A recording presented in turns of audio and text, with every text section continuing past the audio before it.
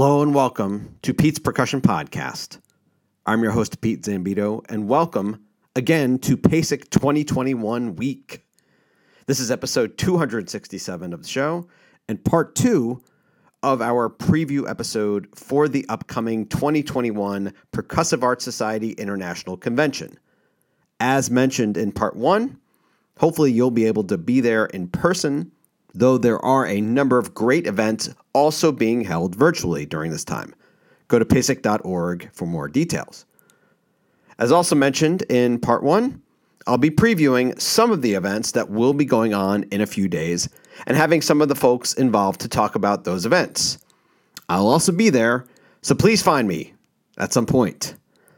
In part 1, I talked to folks who were presenting on Thursday and on Friday. And today, I'll be covering folks who will be presenting on Friday and on Saturday. So let's get to some of these sessions with 5 guests on today's show. First up, Quentin Millette. Quentin is a percussionist, educator, performer, and all-around insightful person whose primary teaching responsibility is at the HBCU, Fayetteville State University in North Carolina. Quentin will be presenting his research during the Scholarly Research Lightning Session A on Friday at 9 a.m. in Room 201 in the Convention Center. Here's Quentin discussing his research and the wide range of topics that it covers.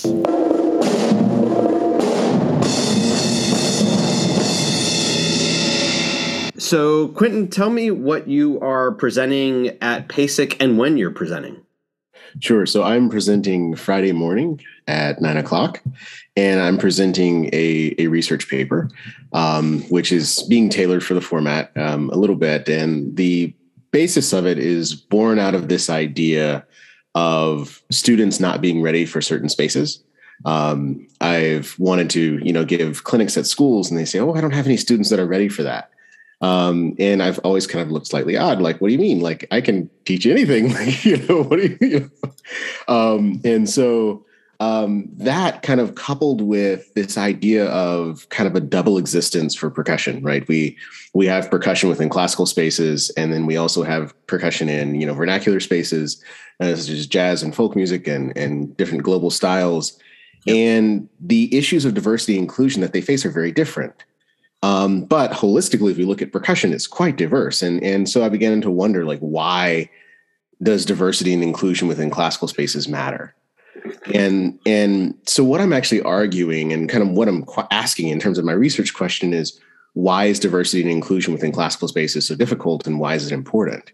Especially when we look at this broader field of percussion being quite diverse. And so in my dissertation, I began to dabble with this idea of illocutionary force as a concept for kind of understanding the viability of performers analysis, because there's this study of performance studies where, people are talking about, existing performances, and there's some stuff that's kind of quite disparaging for us that, identify as performers. I'm like, hey, our observations matter too. Maybe they're not all highfalutin, but they're important to us at least, and they make a difference in how we see performance. And so I began to dabble with that concept there. And I also came across the concept of ecological systems theory by Bronfenbrenner, which talks about kind of the spheres of influence. And so what my paper is actually going to be talking about is how that relates to how we perceive performance aptitude in percussion.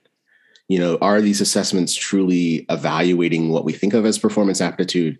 And as we develop diverse spaces, are we also diversifying what we see as performance aptitude? And so within this paper, I propose a model for performance aptitude, not necessarily as an existing entity within an individual, but more as a process that it has a system that involves, whatever their perceived musical knowledge is, that then is input into different aspects of practice, things that might be slightly more theoretical, things that might be based more along listening, and then how they input that into their personal practice, and then how that practice comes out with some sort of reading or interpretation of the piece. And then there's a feedback loop between those two things. And then those go back and inform their musical knowledge, which then informs this whole process. And, the ability to be able to go through that process is what I argue is performance aptitude. And so where this kind of matters and where I think the discussion is important for percussion and what I kind of propose in this paper is that if we change what we view as musical aptitude, then we can be more inclusive with which students can be successful in that process. If musical aptitude is no longer just, can you play this scale at this tempo? Or even, do you know this scale? Can you play this rudiment on command? If it's more inclusive to, yeah, those things are important. They're foundational for understanding, motives and ideas and reading music and developing things. And they save a lot of time. But we've probably also had students who, in one way or another, excel at that aspect of it. But when it comes to playing a phrase, really struggle.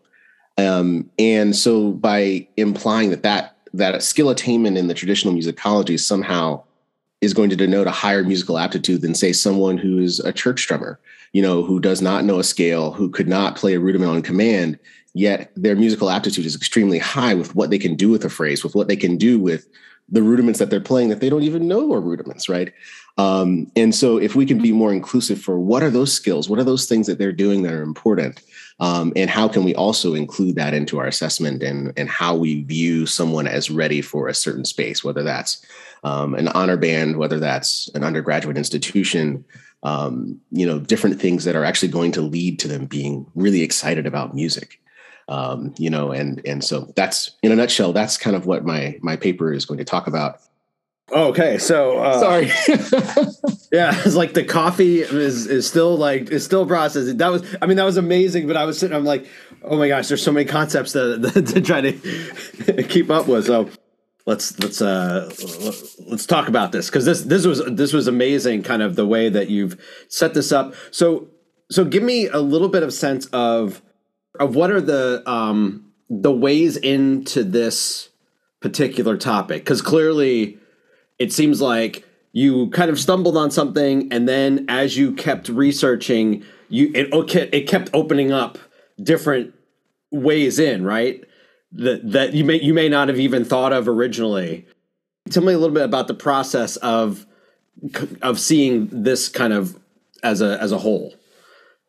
Absolutely, and that's a wonderful question, because it really is like this, all of a sudden, this system of like, hey, wait, that connects with this and this connects with this. And I think kind of the foundational thing that I want to talk about related to your question is the idea of illocutionary force. And this was something that like I had no awareness of, but it's kind of drawn from speech act theory by this philosopher, J.L. Austin. And the idea is the level of impact that we perceive our speech is going to be accepted as valid. Right. So if I stand up here and I'm speaking confidently and I'm saying words that seem to work together and make sense, I have a reasonable degree of ability in thinking that you're going to believe what I'm saying and not be like, let me Google that real quick. Right. And so like there's a fairly strong amount of illocutionary force there. But if I take it to, like, say I'm cooking a soup for dinner for my family and my son says, ew, that soup is disgusting. And my wife says, ew, that soup is disgusting. They don't have the same level of illocutionary force, right? I view my son like, oh gosh, he's just complaining, right? My wife says that, I'm like, oh my gosh, I substituted sugar for salt, right? Like there's some sort of major issue there. Yeah. And so that's like, I think at a foundational level, like that's kind of the underlying push that kind of led me to look into this, because there are different levels of acceptance. We do view, one level of musical skill attainment very differently than the other. And kind of why is that? And so the next thing that I came about was trying to find like the words to explain this, like, and kind of almost like this pit in my stomach that felt like, in the past with the pandemic, we began to notice diversity and inclusion becoming a buzzword. And we're seeing a lot of solutions. Oddly enough, this paper was actually proposed pre-pandemic. So it kind of worked out that it actually began pushed back. But I wanted to find these words for really expressing why it didn't quite fit that just giving additional resources or just giving, applied lessons to someone doesn't necessarily mean that we're going to come out on the end of this with lasting diversity and inclusion. Right. At some level, we actually have to broaden what it means to be a musician and what it means to make music. And what I love about this idea of diversity is, it instantly kind of puts us in this frame of mind of, racial diversity or gender diversity. But really, it's just about ideas. I think we could look at, marching versus concert percussion and see that sometimes those spheres don't always talk to each other, and they don't always understand and appreciate that we're all doing same sides of the same thing. And yet within the academy, concert percussion has a stronger elocutionary force, when it goes about doing things than the marching side of the world. And that shouldn't be the case.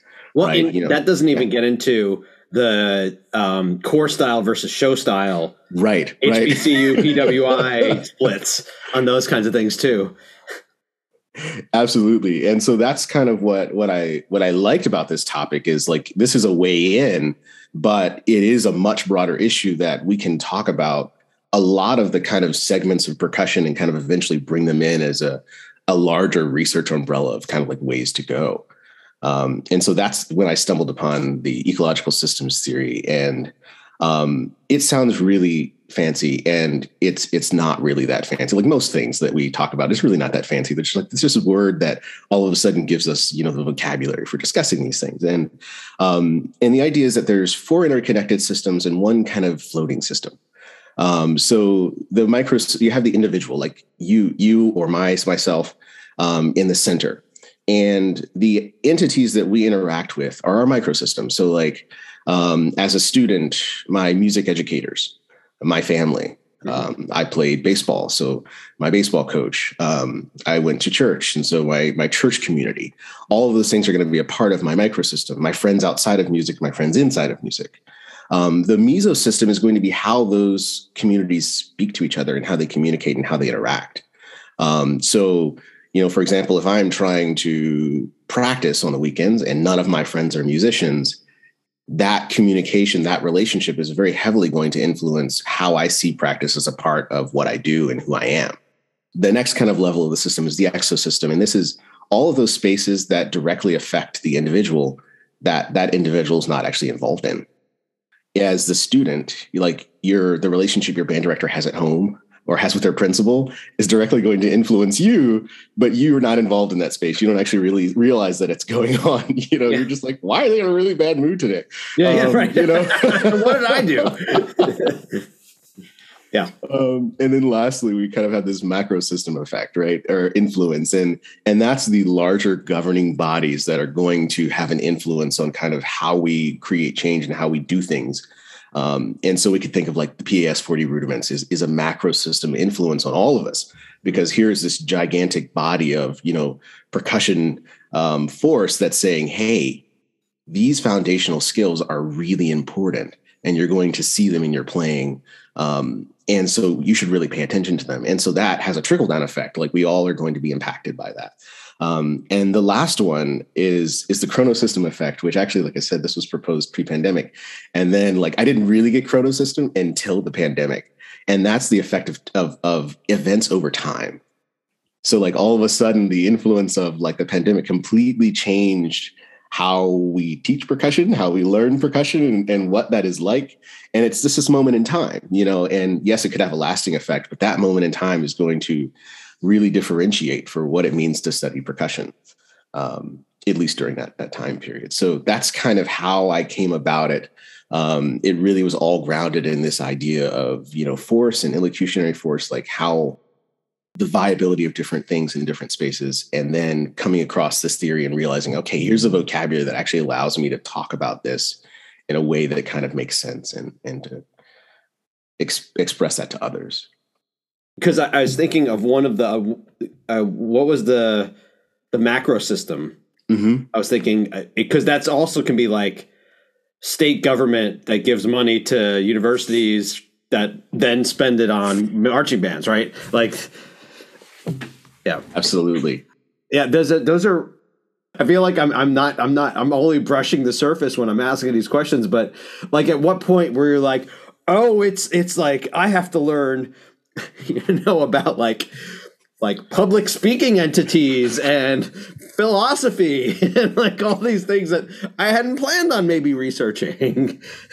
It's one of those things. Well, my wife is also, we were in graduate school together. And so, we often have, talks about different things and we explore things together. And I'll say we're chronic Googlers, right? So, she'll say, oh yeah, gray is actually, this kind of a color. And I'm like, oh yeah, really? Like while I'm like typing it into Google, like just to see like, all right, what can I say about gray? What is this? How does this make sense? And so, with that, I'll say chronic condition, like it's just, I come across and I'm like, well, I actually wonder, like, is this the case? Like, and, several hours later after falling into this rabbit hole, I'm like, oh, wow, like this is a thing, Right. And so, yeah, that's kind of how the process, I guess, works on my end. One thing that you kind of struck upon is the ways that we have systems that are built that have supported the weight of the of the concert player, for instance, who reads music having this one level, this higher level, and then we're discounting, as you said, the church drummer who, okay, maybe they don't read music, and then there's just this decision that they don't have the same level, but what their skill is maybe being a much better listener and a much better improviser, and actually have the ability to retain a billion songs and song styles in their head is a different skill set. And we're not giving that the same credence, right? Exactly. No, and that's exactly it. And part of one of the aha moments that I had that came into this, I had a student audition for the program at Fayetteville State, and they didn't read any music, but they had fantastic hands. Yeah. And I did a little social experiment with them. I was like, all right, so I'm going to sing this rhythm to them. Mm-hmm. And it was this exercise that I got from, the Kuhn snare drum book, which kind of goes from very simple to very complex rhythms. Yeah. And so I said, all right, here's our beat, and I established the beat, and then I sang this rhythm, and I said, all right, play that back to me. And they played it back to me. And I said, all right, I want you to play it back to me while looking at this music. And so they did. And then, I sang another rhythm, a subdivision of that. And I had them, look at that. I was like, all right, so just play it back to me. I just want you to look at this while you do it. And then I was like, all right, so now I want you to play the measure below that, which was kind of use both rhythms, because it's one of those books. And they did. And it was like, it wasn't me. Like, I didn't do this. Like, the student had it there. They just needed the confidence to know that they had it in there. Yeah. And it was like, oh my gosh, like, this is not, like you said, they are different skills, and they're not necessarily, they're not against each other. They all work together, like, towards this total musical aptitude. We're not at odds at all. Yeah. Oh yeah. It's amazing. And that's a tremendous thing. I wish I had thought of that, of making that progression. I would do sometimes with when I was teaching some students privately, and I would do kind of a similar thing with if we taught stuff by rote, like on a snare line, and then I would have them like try to write it out, after giving some like kind of some theoretical feedback, and they kind of got it, but I think I was like, that your method actually makes more sense. I stole it from, the inner game of tennis. That's nice. Yeah, right. It's like allow them to see this in practice. Like, don't focus on the reading. Oh, that's good. All right. I will be taking notes as I edit later on. This is going to be amazing.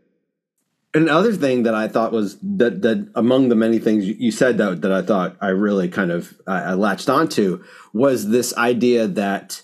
And it's like within the IDE realm where it may be trying to see something as trying to be solved when it's not. That's not really the thing. It's not as if we go, oh, we fixed it and IDE is done. Yes. So I didn't know, like, on that element, I'm curious, was that always kind of wrapped in this particular idea you were presenting, or was that added more so because, again, as you said, like pandemic and how that's come up more often? Yeah, that's kind of evolved with the pandemic, and I've actually been quite, excited to see there's been a lot of groups coming up, really trying to influence the amount of resources available to these underrepresented voices in percussion. Yeah. And that's wonderful. But it only affects this very small part of the system, right? Yeah. It really just has kind of a micro system effect. Perhaps, it has a bit of a macro system effect as we try to start to create big policy that is like being inclusive, but it has no exosystem effect, right? Like in terms of like, what are we doing to support the voices kind of in the middle that are also where their instructors are involved? Like, how are we giving them empowering and listening to their concerns and kind of dealing with how they approach things? How are we dealing with the families of these students, right? How are we dealing with giving them support for their friend spaces where this may be very counter to how they identify. If we look at, the broad swath of gender, you may be in a place where no one else is identifying in the way that you do, and they're also not in the same activities. And so we're all human, right? And so that kind of draws you away from this space, no matter what sort of tangible resources you have, that's those sort of intellectual resources and support aren't there to be like, it's okay, here's, you can do this, and so, yeah, I think that is definitely something that's kind of evolved through the pandemic. It's like, well, I actually have to include this piece because this is why it's not enough. It's not like hey, we're solved. And likewise, it's something that has to constantly be tended towards. Yeah.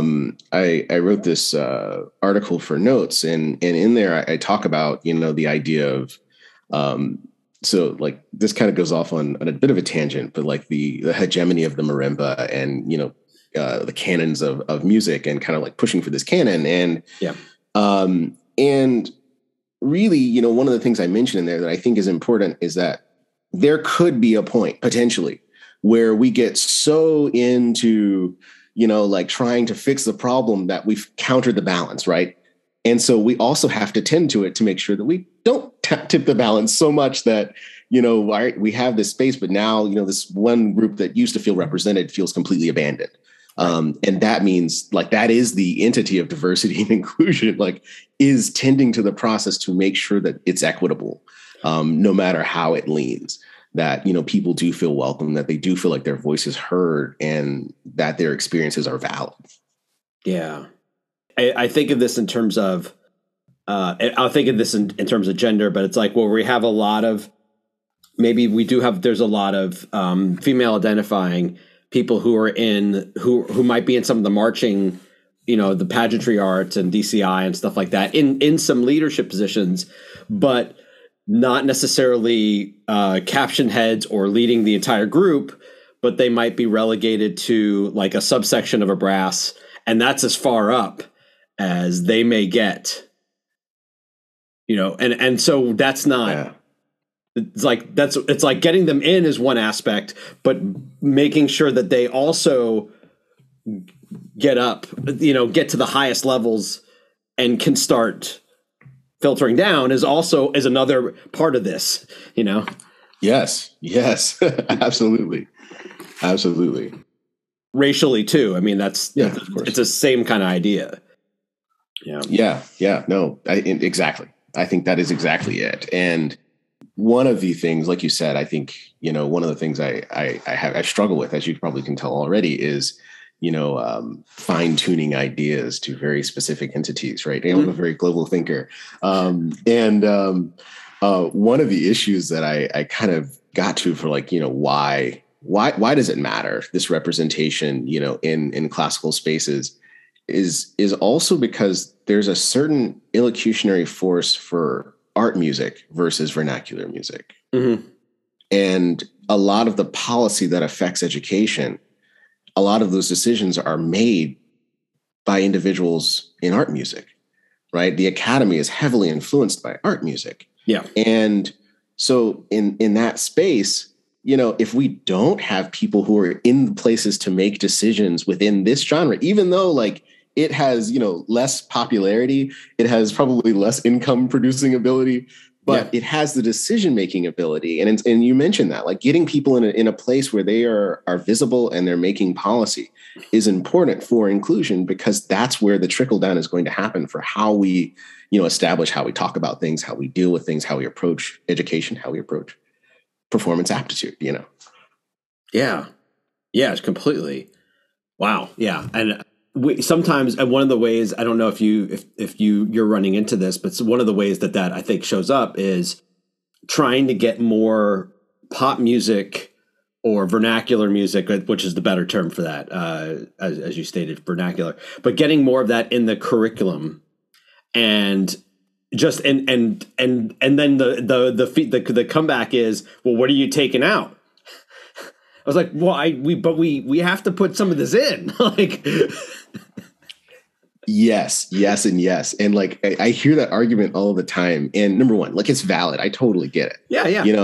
To me, I go to like the orchestras, right? Mm-hmm. So like, I hear an argument like, all right, if you want me to stop teaching Beethoven 9, like, how am I going to prepare them for these orchestral auditions, right? Mm-hmm. But the idea is orchestras don't have Beethoven 9 because they're planning on scheduling Beethoven 9 that season, right? It's Beethoven 9 is about, can you play sensitively in an ensemble?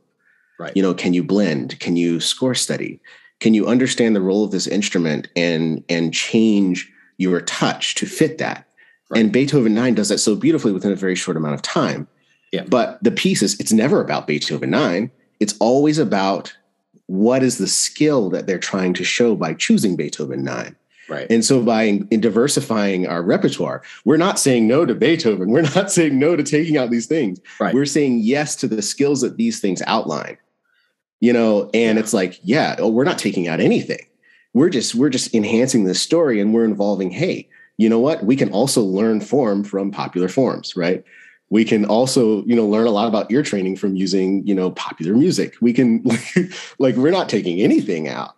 We're just broadening the scope to more reflect the world that these students are going into. And we're not going to think so narrowly about our established art music that it is about this piece. It's not about the piece, because it's about what this piece shows. It's about the skill attainment.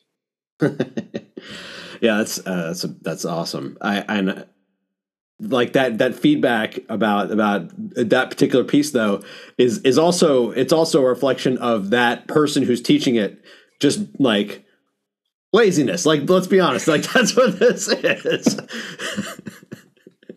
Like, because my teacher taught Beethoven 9 and I got to teach Beethoven 9. It's like, yeah. If you teach soft snare drumming and, like, say you take like all your rudimental solos and you play them at pianissimo, you're going to be able to play Kijé and Scheherazade. Right. Yes. Right. Yes. It's not about the excerpt. It's about the techniques, Yeah, definitely. Kind of relatedly, and this sounded like one of the first things that you mentioned, because one thing that also has come up with IDE elements, particularly as it relates to the classical side, is groups like the Sphinx and Sphinx organization, and there are others, Color of Music, and some others where they are specifically dedicated to creating like the next generation of specifically African American or just underrepresented groups. And then, so that's kind of one element. And then there's the element of trying to get those individuals into major orchestras who may not see the IDE issue as all that important. And I'm curious if you've thought about that or have kind of dealt with some of the ways that those two things interact with each other. Yeah. And honestly, it's a struggle, I think, because I don't necessarily know that it's always the orchestra's issue. Mm-hmm. But I think on some level it has to be the orchestra's issue. And not from like, hey, this is great to have, diverse voices and diverse ideas in this space. It's more like, it's great because this reflects the people that you're trying to get to come. This reflects your audience. Yes. And like, hey, if you want people to feel like this is a space where I can spend my money, you need to make it a space where they can spend their money, and so like, I think it's an uphill battle, definitely trying to influence those spaces and say, hey, like, this isn't really just like a kumbaya issue. This is actually an issue of like dollars and cents that matters to you. It matters for the longevity of music. And, for this generation that is being bred to consume short form content, right? Things we have, Instagram stories, and we've got, YouTube shorts and TikTok, and they're so influential. There's so much content going on there. And if we are still trying to, really push this canon of, hey, this is so great, this has been happening for hundreds of years, yet someone's life is like, I don't know things that happened yesterday. Everything is today. Yeah. Like, we also have to realize that, like, by changing these spaces, we're also kind of adapting to the times. Like, we're saying, hey, these times are changing, so are we. Like, here's our repertoire. Here's where we can actually, in a sense, commodify off of just like being good people. Like, hey, I can be, a good person and have a great space and also like make money. And these things can all work together. And I don't think they have to be exclusive. Not that I feel like money is a driving factor for me, but, it has to be at some point. Like, we have families and they have families and they have investments and like, I get it. So I think, to kind of get back to that point just a little bit, I think having those organizations is so important, for definitely helping with at least that microsystem level of influence. And then, I think it will take, conversations like the one we're having now and many more conversations in the future for like why this is important for larger organizations that don't see that it's important. Because it's not about diversity, it's about longevity. It's about reflecting your clientele. So anyway, those are my thoughts. Yeah, no, that's tremendous. And it seems to boil down to that. This is constantly it is constantly an evolving work in progress that is never going to end. And if you realize that, then okay, maybe we can. It's like maybe we can get somewhere. But yeah, that sounds like a lot of work, doesn't it? I know it does, but that's how that goes. The one thing I did occur to me though, one other thought was just about how, particularly if this is focusing on the orchestra side, but like if we know pretty well that orchestras have, like major orchestras, I'll say the kind of the ones that are full time, I think they're the people who are playing in them it's kind of lingered like in the 2% range that has been African American since the 70s. Like it's not gone. It's somehow not gone up. But it also has not gone up. Like, let's address what's really so.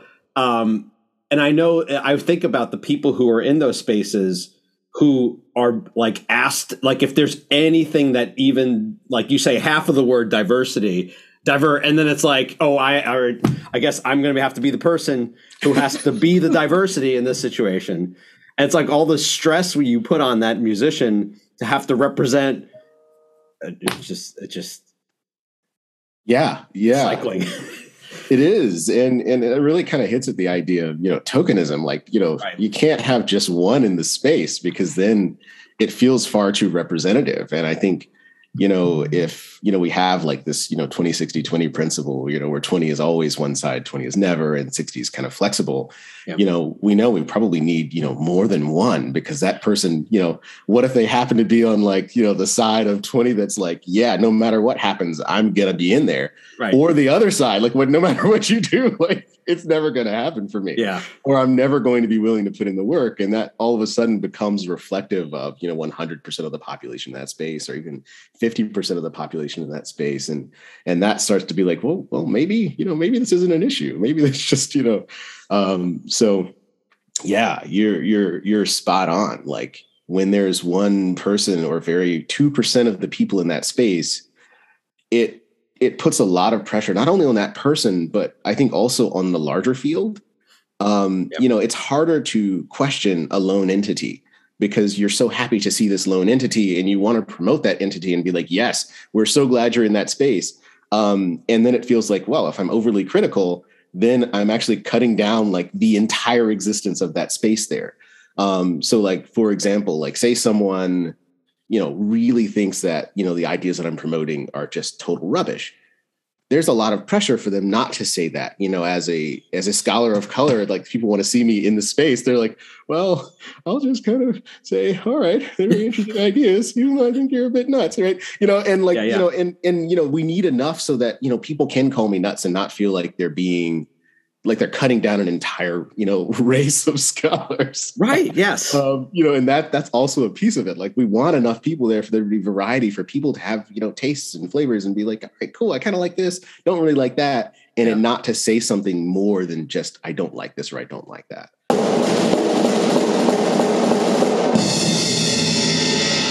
Up next is percussion educator, performer, clinician, and leader of the PAS Diversity Alliance, Elizabeth De La Mater.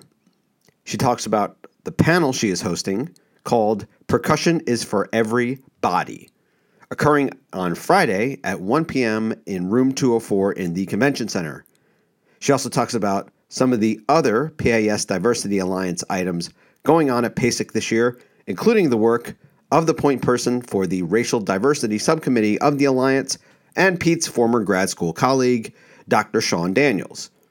Here's Elizabeth talking about her panel and all things Diversity Alliance.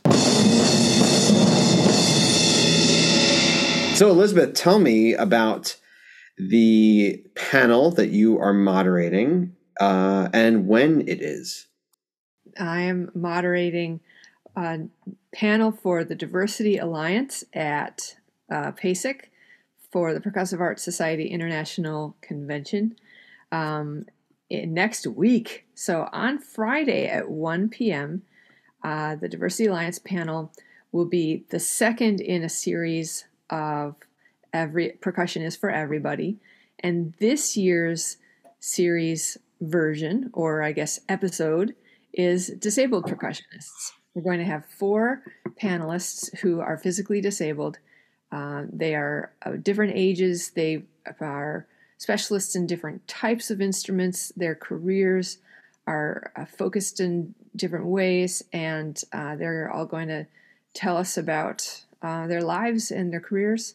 And we're going to cover a whole huge range of topics. So I'm really looking forward to it. Awesome. Now, who are the other panelists?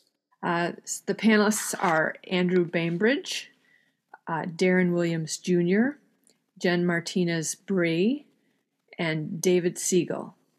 How are either they or you all identifying disabled percussionists? There are many people who are disabled in ways that are not visible. There is a lot of invisible disability, and that's actually a huge conversation. I think especially right now in the last couple of years, because there are many ways that society would prefer to not see disability. Right. Sometimes it's also easier for those of us who are disabled to keep our disabilities private. But some folks don't have that luxury. And so there certainly is a huge range of disabilities. And this year, we're focusing on folks who are physically disabled, who are, they do not have the choice, or as some would say, the luxury of keeping that hidden. And these folks have still been able to play percussion. So they're disabled for different reasons, whether acquired or genetically. And you'll see that some folks have had to make instrument adaptations or mallet adaptations. That's one of the things we're going to talk about. And I think that's something that made the panel especially interesting to the folks judging the applications at PASIC. That was something that I was asked about pretty early on. So we're actually trying to also arrange for other sessions where some exhibitors and industry folks can come talk to the panelists about their specific adaptations. So it turns out that a lot of people all over the world are making their own adjustments. I mean, we all do that, right? We all have preferences of how we want a cymbal stand set up, or how we want a pedal, how tight we want a pedal. And it turns out that a lot of people are making things that will allow them to play, or altering their mallets in some way, or making their own mallets.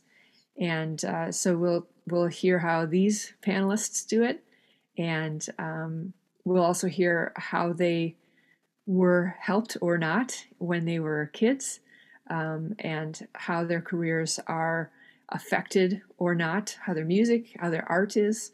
That's a big thing in the disability arts community, is artistic identity. Whether some people have it's a big discussion. I mean, and some of us who are disabled feel like it's always part of our art, and some of us feel like it's sometimes or never. And so I identify as disabled, but mine's acquired. I have a physical disability from having migraines and now long COVID. But that's just, that's very different. And so maybe at a future panel, we'll do something like that, or a chronic illness. I don't think you asked me about that, but no, that is something I do want to get to with you, because I hadn't put together the visually. No, you said hidden, right? Hidden versus not hidden, or visual versus invisible. There's actually it's literally a big topic, and it's like a Twitter hashtag even. Mm-hmm. It's because also it's part of activism. Some people believe that if people are more obvious, or if we are more, those of us with disabilities are more open and visible about it, then the world will look around and go, oh, whoa, there are a lot of people around here, and we have to kind of get our act together. And because, of course, as you know, many buildings, like in this country, aren't following ADA rules, and right. That's just one example. But sure, I'm skipping topics again. You're the interviewer. And some of that is due to some of the building specific, which you had alluded to, is a lot of it's due to just age of building. Yes. These are all newer adaptations, and just buildings are not up to date in that kind of code, as well as other related codes. Right. And then I don't know about, well, I guess I kind of know about you're in a fancy building. We're in a new building, yeah. Yeah. But right. Most folks don't get, and you weren't for a very long time. We weren't for a very long time, true, yes. And so, in the University of Wisconsin system, it's very, very difficult to get any, changes to a building. And so if you are in a wheelchair or on crutches, I was on crutches for a year. A lot of times to get into a building, the door that is automatic might be the farthest from the parking lot, right? Sure. And that's maybe what they had money to do. Right. And these things, I don't know, there are so many different layers of why this hasn't been fixed yet. But luckily that's not my area, at least yet. But that is part of the idea, is that if we show how many people in the world need these accessibility measures, then maybe we can get some folks to change. Yeah. But we're going to talk about drums and equipment, and I've actually heard from some exhibitors and manufacturers. Some folks they literally do not know and would love to know what they can do, and so maybe we can give them some ideas. Yeah.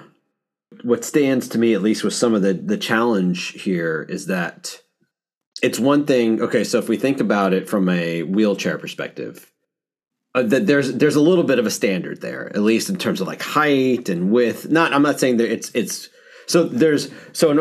when you're building like a ramp or you're widening a doorway, we tend to have like some idea of what's enough of a distance, I think, to create something that works.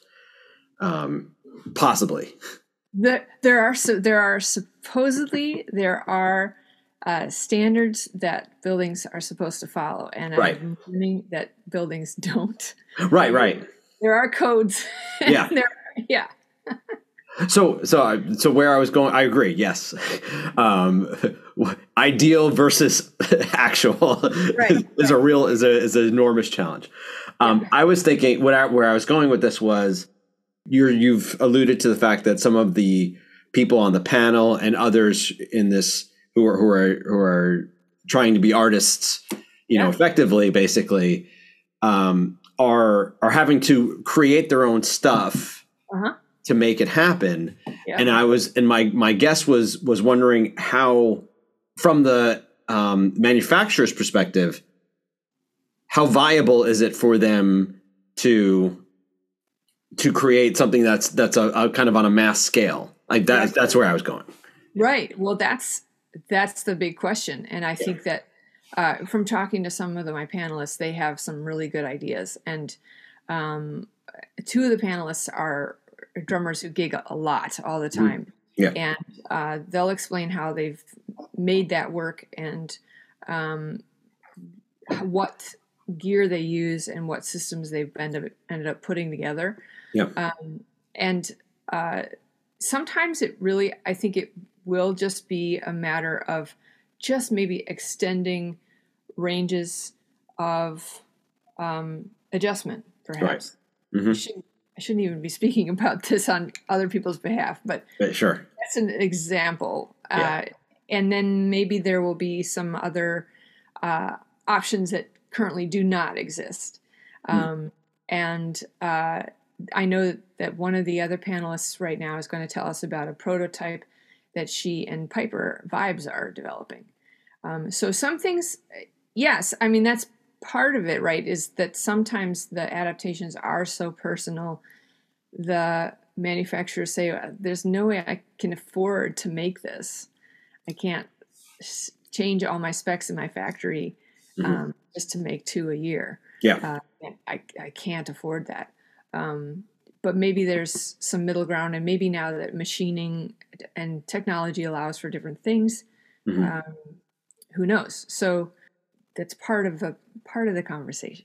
Yeah.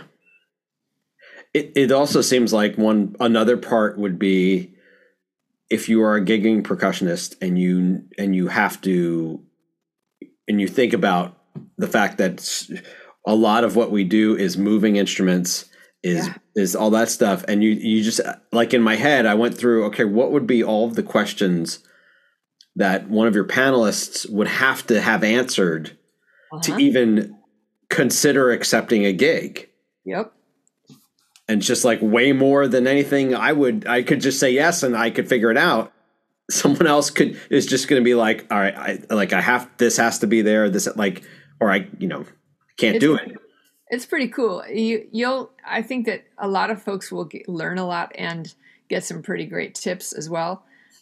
Because you have to be smart if you have physical challenges, or for example, if you have pain, right? Yeah. You've learned some stuff over the years. I mean, we all have if we've been playing for 30 years. So there are some tips that I've already learned from talking to one of the panelists that I'm going to start using on my schleps. And that's the thing. We can learn from people who've put in time and brain power, and money, right? Right. So I'm not gonna. I actually can't speak for it. I don't know everything they know, but yeah, come and listen to some cool things that they do. Yeah. No, that's gonna be great. Yeah. For sure. How did it occur that you wanted, or the diversity committee wanted to cover this particular topic this time? Well, we are trying to do these conversations, and we were able to continue conversations through virtual means during the pandemic, and we were able to do some instrument focused things, or some industry focused things with PAS. And last year, sometimes there are certain things that work so well live where people can ask questions. And last year's PASIC panel was it was virtual, but there were so many questions in the chat. Yeah. I wanted to do one of the things that would get a lot of questions. I wanted to do that live. Does that make sense? Mm-hmm. Yeah. So, in my head, I and the Diversity Alliance, we have a whole bunch of different populations and topics that we want to end up presenting. Mm-hmm. And this one I chose because I thought this would be excellent live. Now, it's a bigger burden to ask some of these people to travel. Sure. So that was a big ask, and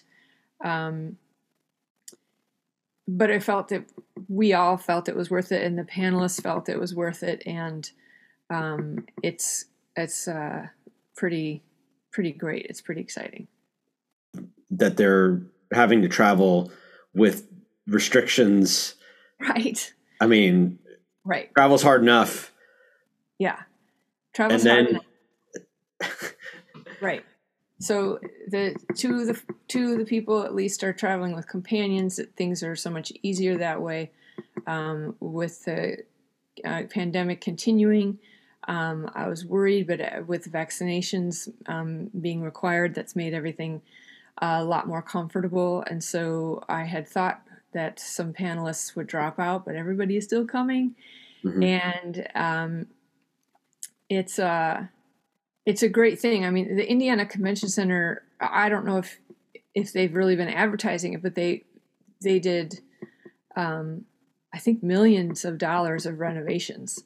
And they have... Since the last PASIC there?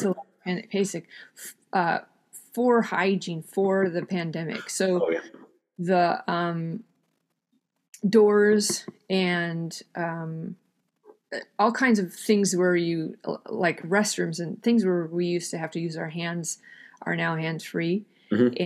And the HVAC has been greatly improved, and they've changed some things with the expo hall, and they've got their whole act way down. And so, like, I'm feeling more comfortable about going into that space now. Mm-hmm. And Indy in general has been very, very good. That the city works well together, like the city with all of the museums and all of the arts organizations. And so they really made it a priority to be a safe place to go. Mm-hmm. So I was really worried, but I'm feeling very good about going to see everybody in person next week. Yeah. That's going to be great. Yeah. Yeah. What, you had alluded to this at the beginning about the invisible aspect of disability, which is, that's actually the thing that we deal with a lot, like I'm sure, like across higher ed, but like thinking of Mizzou, because we actually, I try to encourage students to like go through the center, particularly when, even if it's asking for like extra test time or something like that. even if it's on a temporary basis. Yep.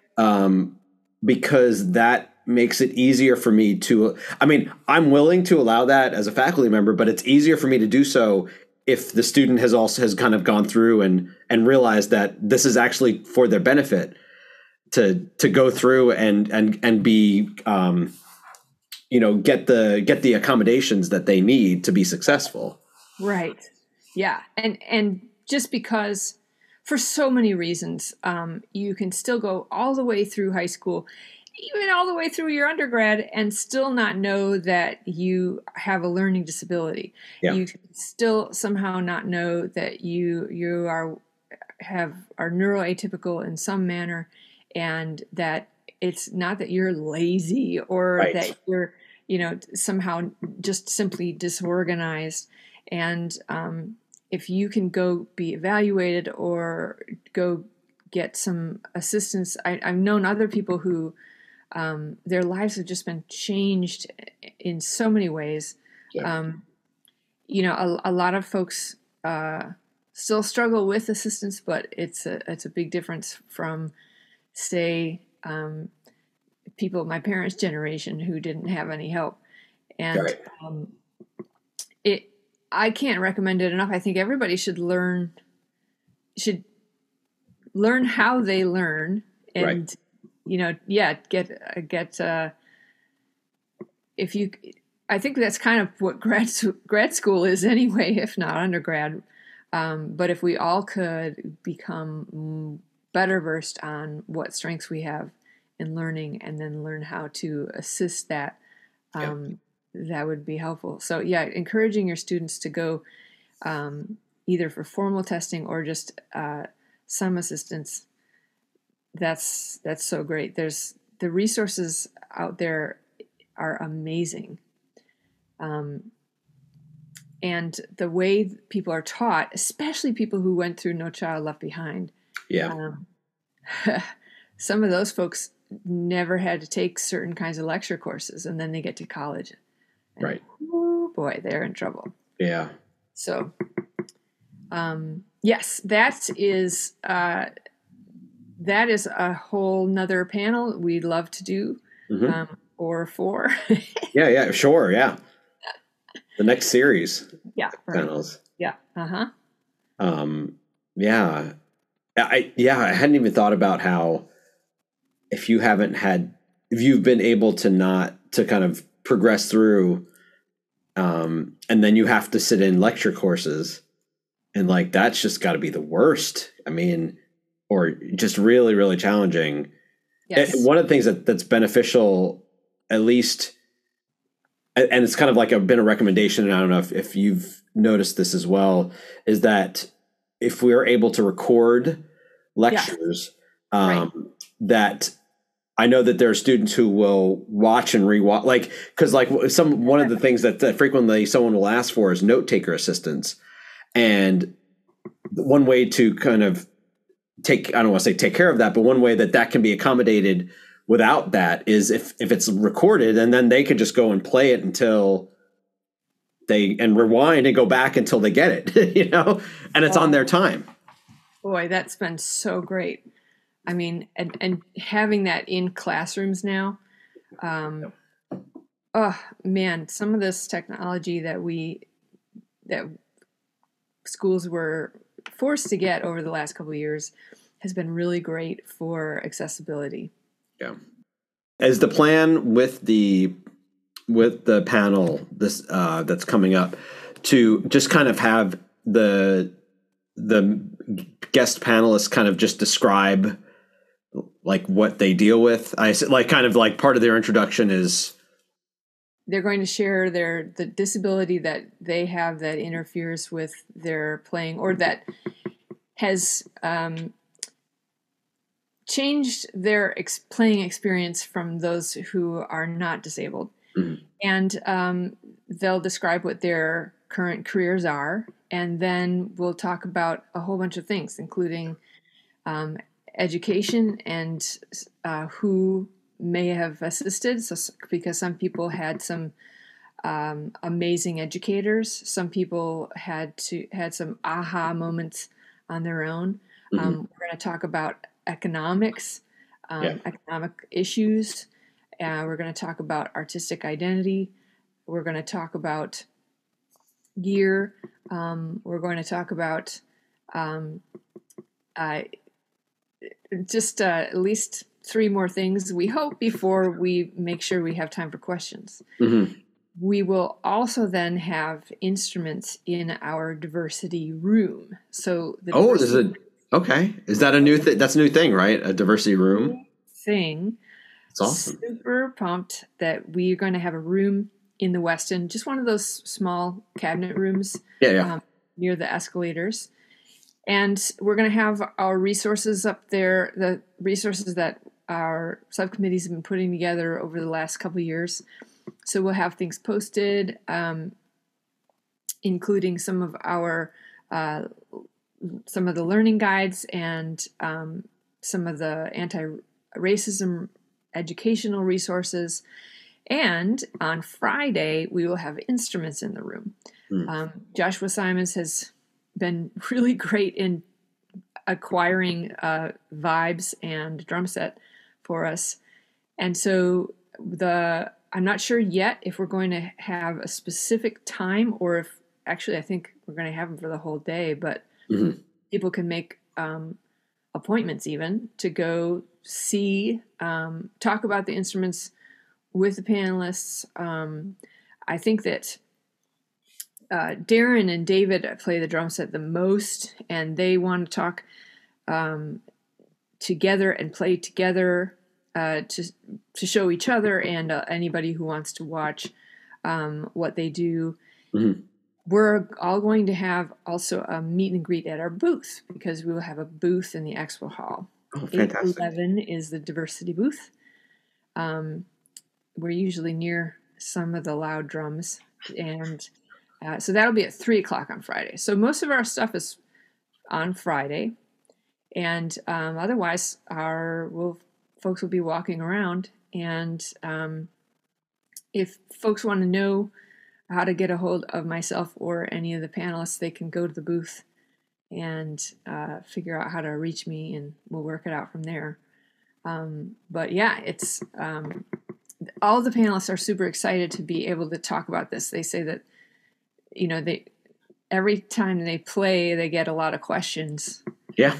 Unless they're just sitting in a corner at a wedding gig. Sure. But if they play on a big stage, then so this is a chance to really let folks ask away, especially educators.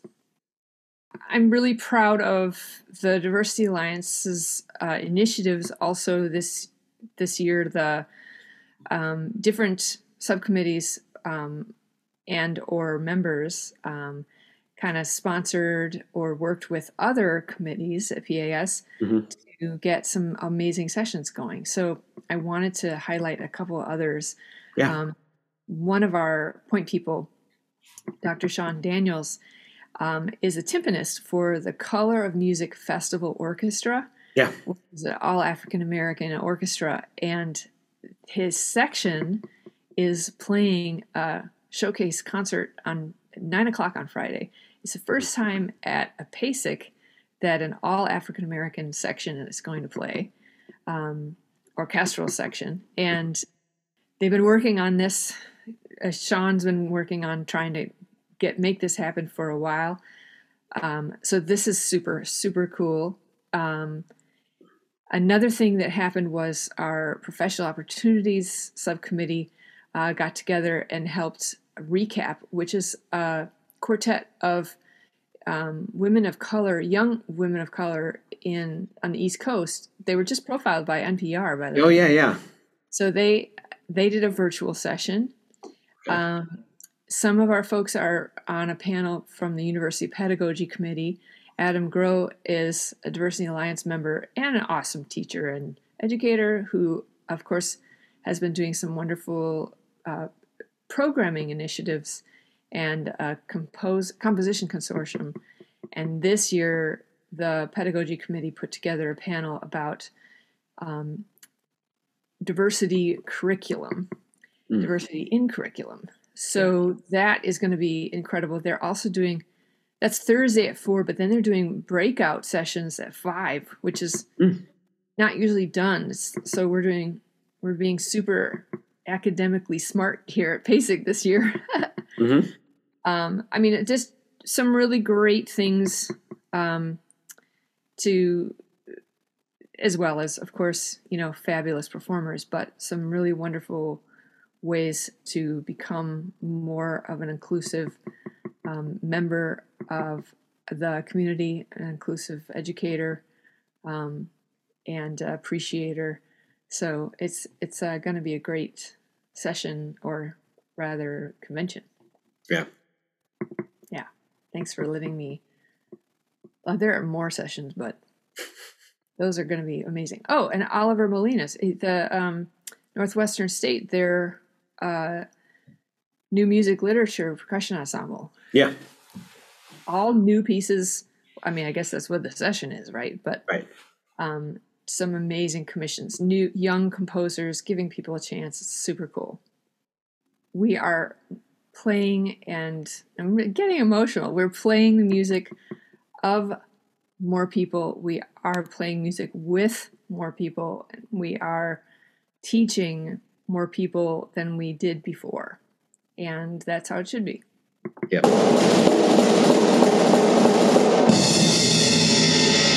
Next up is University of North Carolina at Chapel Hill percussion professor Juan Alamo. Juan will be presenting a clinic on developing improvisation and mallet playing specific to marimba playing on Friday at 3 p.m. in room 109 in the Convention Center. Juan appears here talking about how he came to develop this topic and the implications for many percussion performers in all stages of their careers. So Juan, tell me what you are presenting at PASIC this year and when you are presenting it at PASIC this year. So I'm presenting Friday, the 12th. 12th, yeah. The 12th. Yes. Yeah. You can tell that it's been a long day. The 12th sure. At 3 o'clock. 3 o'clock, room 109. I don't remember that.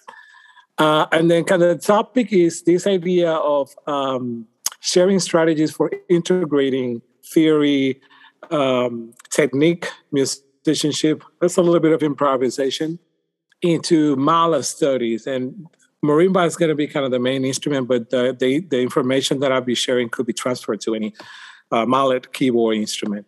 So that's kind of the general overview. Maybe a little bit more specific. Basically the idea is how to use like chord voicings to practice permutations instead of using open fifth or octaves or thirds, which is what we typically do. And it's fine. It's great that we all need to do that. But if we have to play a tune, that's not going to be enough to be able to play the tune. Whether you're trying to make an accompaniment or try to create a solo. So the idea is just to use the simple voicings and then kind of use that.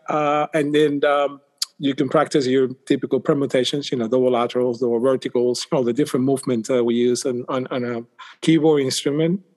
But then also how, I will be kind of demonstrating how can you use either rhythms from the percussion from the marimba repertoire with those voicings. So you could do that when you're comping for someone in a given tune, or how can you use rhythms that you use on the drum set or any other, hand drumming instrument, apply that to the marimba with these voicings, and then you can create some cool accompaniments.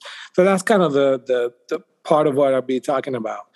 And then maybe some stuff as to how could you do some simple solo marimba arrangements using those voicings. And again, the idea is sort of blending the traditional marimba repertoire with the theory and harmony that you learn in your theory classes. So it's not a jazz approach to it, though there will be some of it, but it's primarily catered towards classical marimba players who sometimes might be a little bit reluctant to either improvise or to pick a tune and try to create a basic accompaniment because they feel like, if it's not written on the page, I don't know what to do.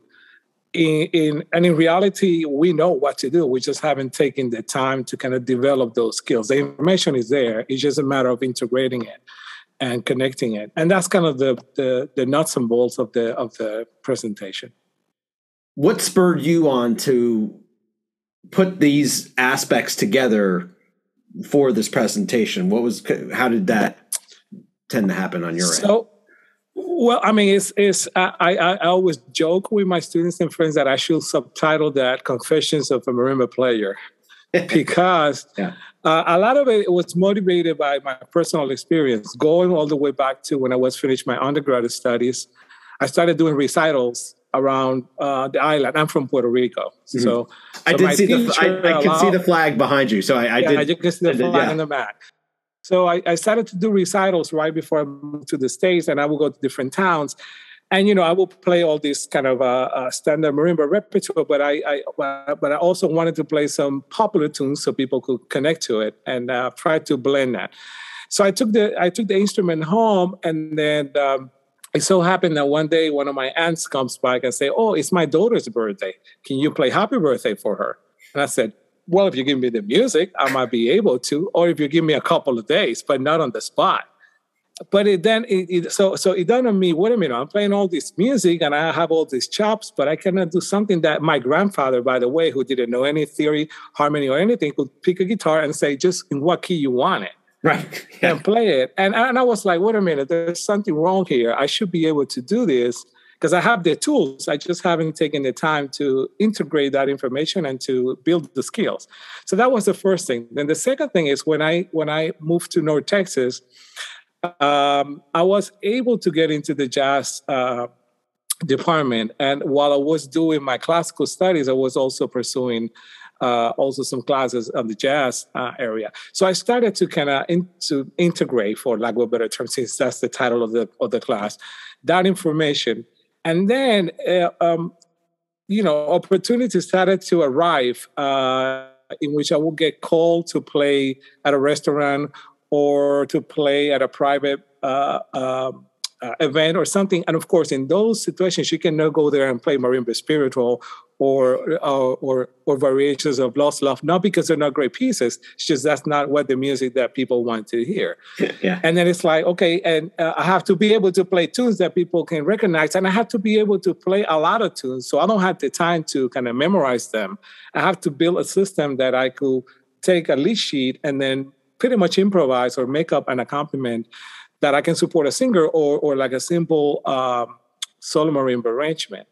So that's kind of the nature of why I'm doing this. And then bottom line, I think it's an important way to learn to build your kind of your personality and identity with the instrument. I think ultimately the goal of every musician is to kind of share what you have to say artistically. And I think being able to use music as a platform that you could share your thoughts, emotions, and ideas. What better way than just using the theory and the technique that you have learned, but in a spontaneous, creative way. Not to say, again, I don't want to come across as someone that don't believe that interpreting music or learning music is not important. Quite the opposite. I just think there is more to it that we can do with the information that we have learned through the years. And so that's kind of where I'm coming from, if that makes any sort of sense. Completely. And you get kind of focusing on your presentation. Are you building kind of you've created some type of systematic approach to start allowing people to really flourish in this type of way? Yeah, I mean, in essence, what I'll be presenting are excerpts from an upcoming book that I'm writing, and also exercises and handouts that I've been writing for years, and I use here with my students. One thing about here, Chapel Hill, is that the vast majority of my students are double majors. A good percentage of them are going to pursue other careers, whether it's engineering or music business. And I always joke with them and say, hey, pretty soon you're not going to have the time or the need to practice 5 hours a day, but you're going to have the money to have a marimba in your living room, but you won't have the time to practice.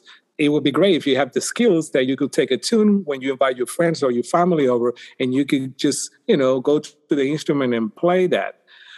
So that's kind of the other objective of this. It's just help people to build skills that could, expand your musical endeavors, if you will, but also give you some practical tools that you could use to create music on any situation that you might encounter down the road. And then lastly, those of us who like to do recitals, then you can expand your repertoire and then play something that people who are not familiar with our repertoire can connect to. Because I feel like it's always great, especially when I travel abroad and I'm playing in festivals that are not catered towards percussionists. I think it's important to be able to play something that people can connect to. And then I make sure that I also play something that is standard, that represents our tradition and our music, because I think I value their music and it's important. But I couple that with other things so can people, assimilate, understand, and also, sit there for an hour and not feel like we're punishing them with music that is demanding both to the ear and to us as interpreters. So that's kind of the background or the agenda, if you will, behind my presentation and my ideas. That's great. It's odd because it's a skill that I don't know if you have a piano background, but it's a skill that I had a teacher early on develop for piano for me, and I could very easily just pull up chords and just noodle and be fine. And I've never actually really thought about doing it for marimba. And it's like, I probably could, Oh, I mean, I'm sure you could. I mean, like I said, the irony of all of this is that we have all that information, but we tend to compartmentalize that information. Like we learn the theory stuff and we leave that in the theory. Very, very few people take the initiative or whatever word you want to use to take that to the practice room and say, oh, I'm learning about Napolitan six. How does that sound and how does that work? I'm learning about perfect cadences. So let me play them on the instrument. Or measure voicings, so that when you see that on a lead sheet, that, okay, I'm ready to go. And then, okay, I'm practicing my permutations. So again, instead of playing open fifth, which is fine, then let me now just use major voicings and learn how to play them on the instrument. So next time that I'm asked to play a tune, then I can do that because I have that information in my hands. Yeah. It's interesting because it sounds like you're combining a little bit of what would be standard, like vibraphone jazz ideas as well. Yeah, I mean, there's some of that, but I'm trying purposely first because I do study jazz vibes, but I see myself primarily as a marimba player, and I feel, this is just my opinion, that the marimba and the vibraphone are two totally different instruments. Yeah. Like when I stand behind the vibraphone, it's like, okay, give me a minute, I have to change my marimba mentality to get used to the range, to get used to the tone of the instrument, to the pedaling, and kind of the language of the instrument. Because I feel like if I were to play the same tunes, and this would be one of the things that I would talk in the class, is if I were to play that in a quote-unquote traditional jazz setting, I would probably be using different voicings and rhythms who are more typical of a jazz vibraphone tradition. Yeah. But the approach of my talk at PASIC is how we use the language of the marimba, the typical permutations that you will encounter in a standard marimba repertoire, and the voicings that we use. Because of the nature of the instrument, we tend to use voicings in a different way. But naturally, there will be some connection at some point, particularly when you start talking about improvisation. There will be some, similarities between the two. Meaning the vibraphone and the marimba.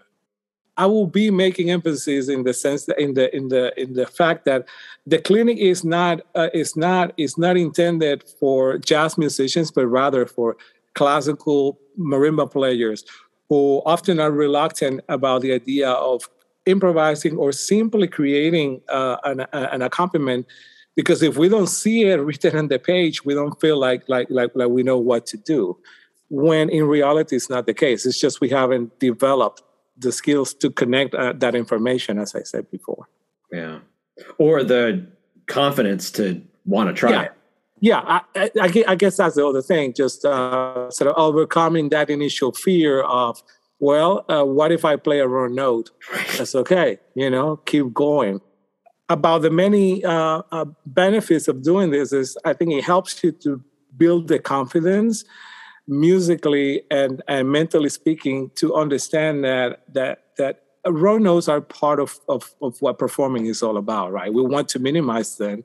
But by learning how theory and harmony works, that enables you to recover in a situation in which you might play a wrong note or you might have a memory slip. And it's like, okay, but I can recover because I know the key in which I play. Because I think the other problem that I often encounter, and you might have a different experience, is sometimes I have a student and they will come to my office and I will ask, in what key are we in? And they look at me like, what? Yeah, in what key is this piece, and to what other keys does the piece modulates, and how did that happen? Yeah. So learning, using a harmonic approach to playing the instrument and learning the instrument will enable you to expand the way you hear music and the way you learn a piece. Your phrasing will be a lot stronger because you have that harmonic understanding to kind of reinforce your musical ideas. And then it will give you the confidence to finally overcome that fear of what if I play a wrong note or what note should I play? Which is kind of the initial reaction that all of us, experience early on. It's like, what am I supposed to do? Yeah, that's wonderful. You're making me think about how one of the things that I'm at Mizzou, I'm at the University of Missouri, and one of our theory professor is fantastic. And one of the things he does make the students do, because I teach a section of oral skills, is they have to find examples of what we're talking about in their private music. And it's one of those things that I don't think I was like, man, I wish somebody made me do that so early on, just to develop the skills so that they know that this isn't stuff that's just in a vacuum or in a book. Yeah, some kind of a punishment that we have to go through. Yes, punishment. Theory classes. That's how I felt. I felt like I was being punished. And I was looking at the clock like, I could be practicing right now. Why do I have to be sitting here for 50 minutes or an hour talking about, I don't know, major triads or cadences or intervals or whatever. I don't need that. I just need to read the music and the rhythms and memorize them and work on my phrasing. But I want to work, I want to be playing music and memorizing. Big mistake. I wish somebody would have stopped me and introduce or present theory from a different angle. From a more practical, hands-on approach, because I think that will change entirely the way we do things and the way we think about the instrument. And in a way, that's also part of what I'm proposing. It's like, hey, you can look at theory in a totally different way. When you practice your scales, it's great to learn how to develop the physical mobility to play them and to use a proper technique. That's a foundation, and you must build those skills. But there's another level, and that is, how can you create music with those notes? How can you combine those notes? Which note is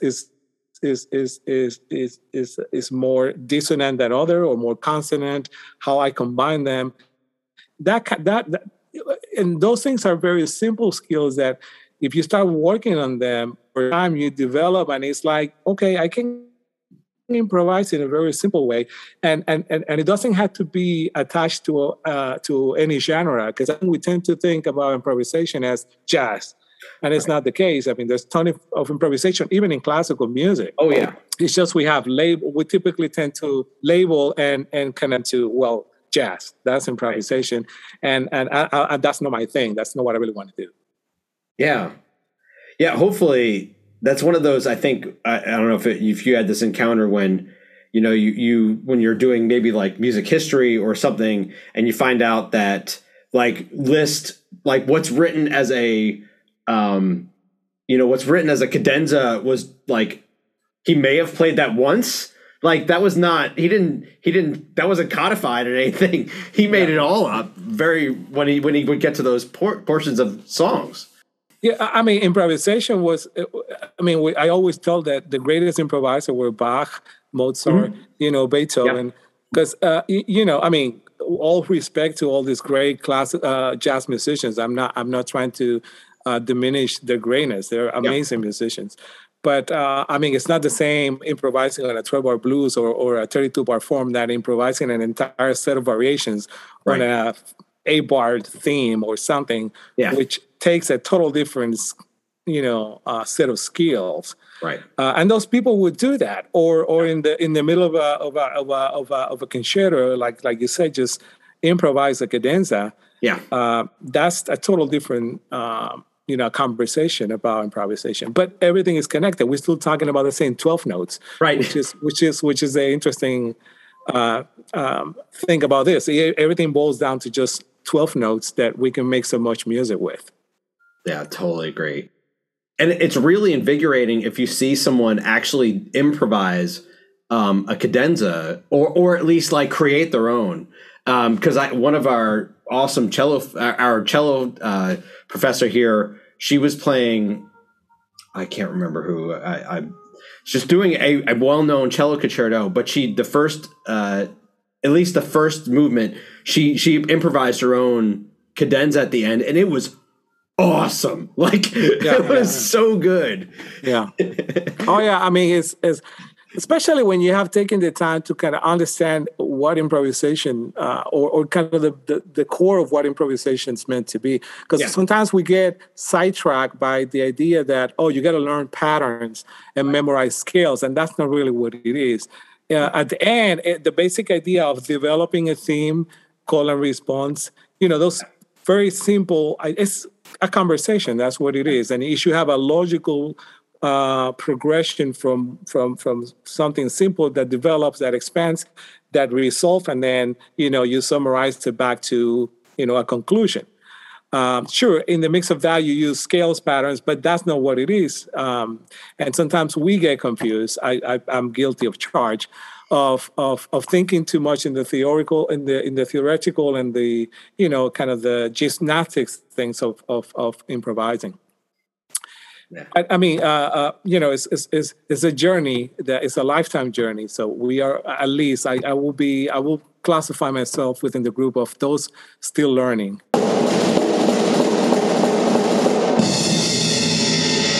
Next up is Northwestern State University in Louisiana percussion professor Oliver Molina.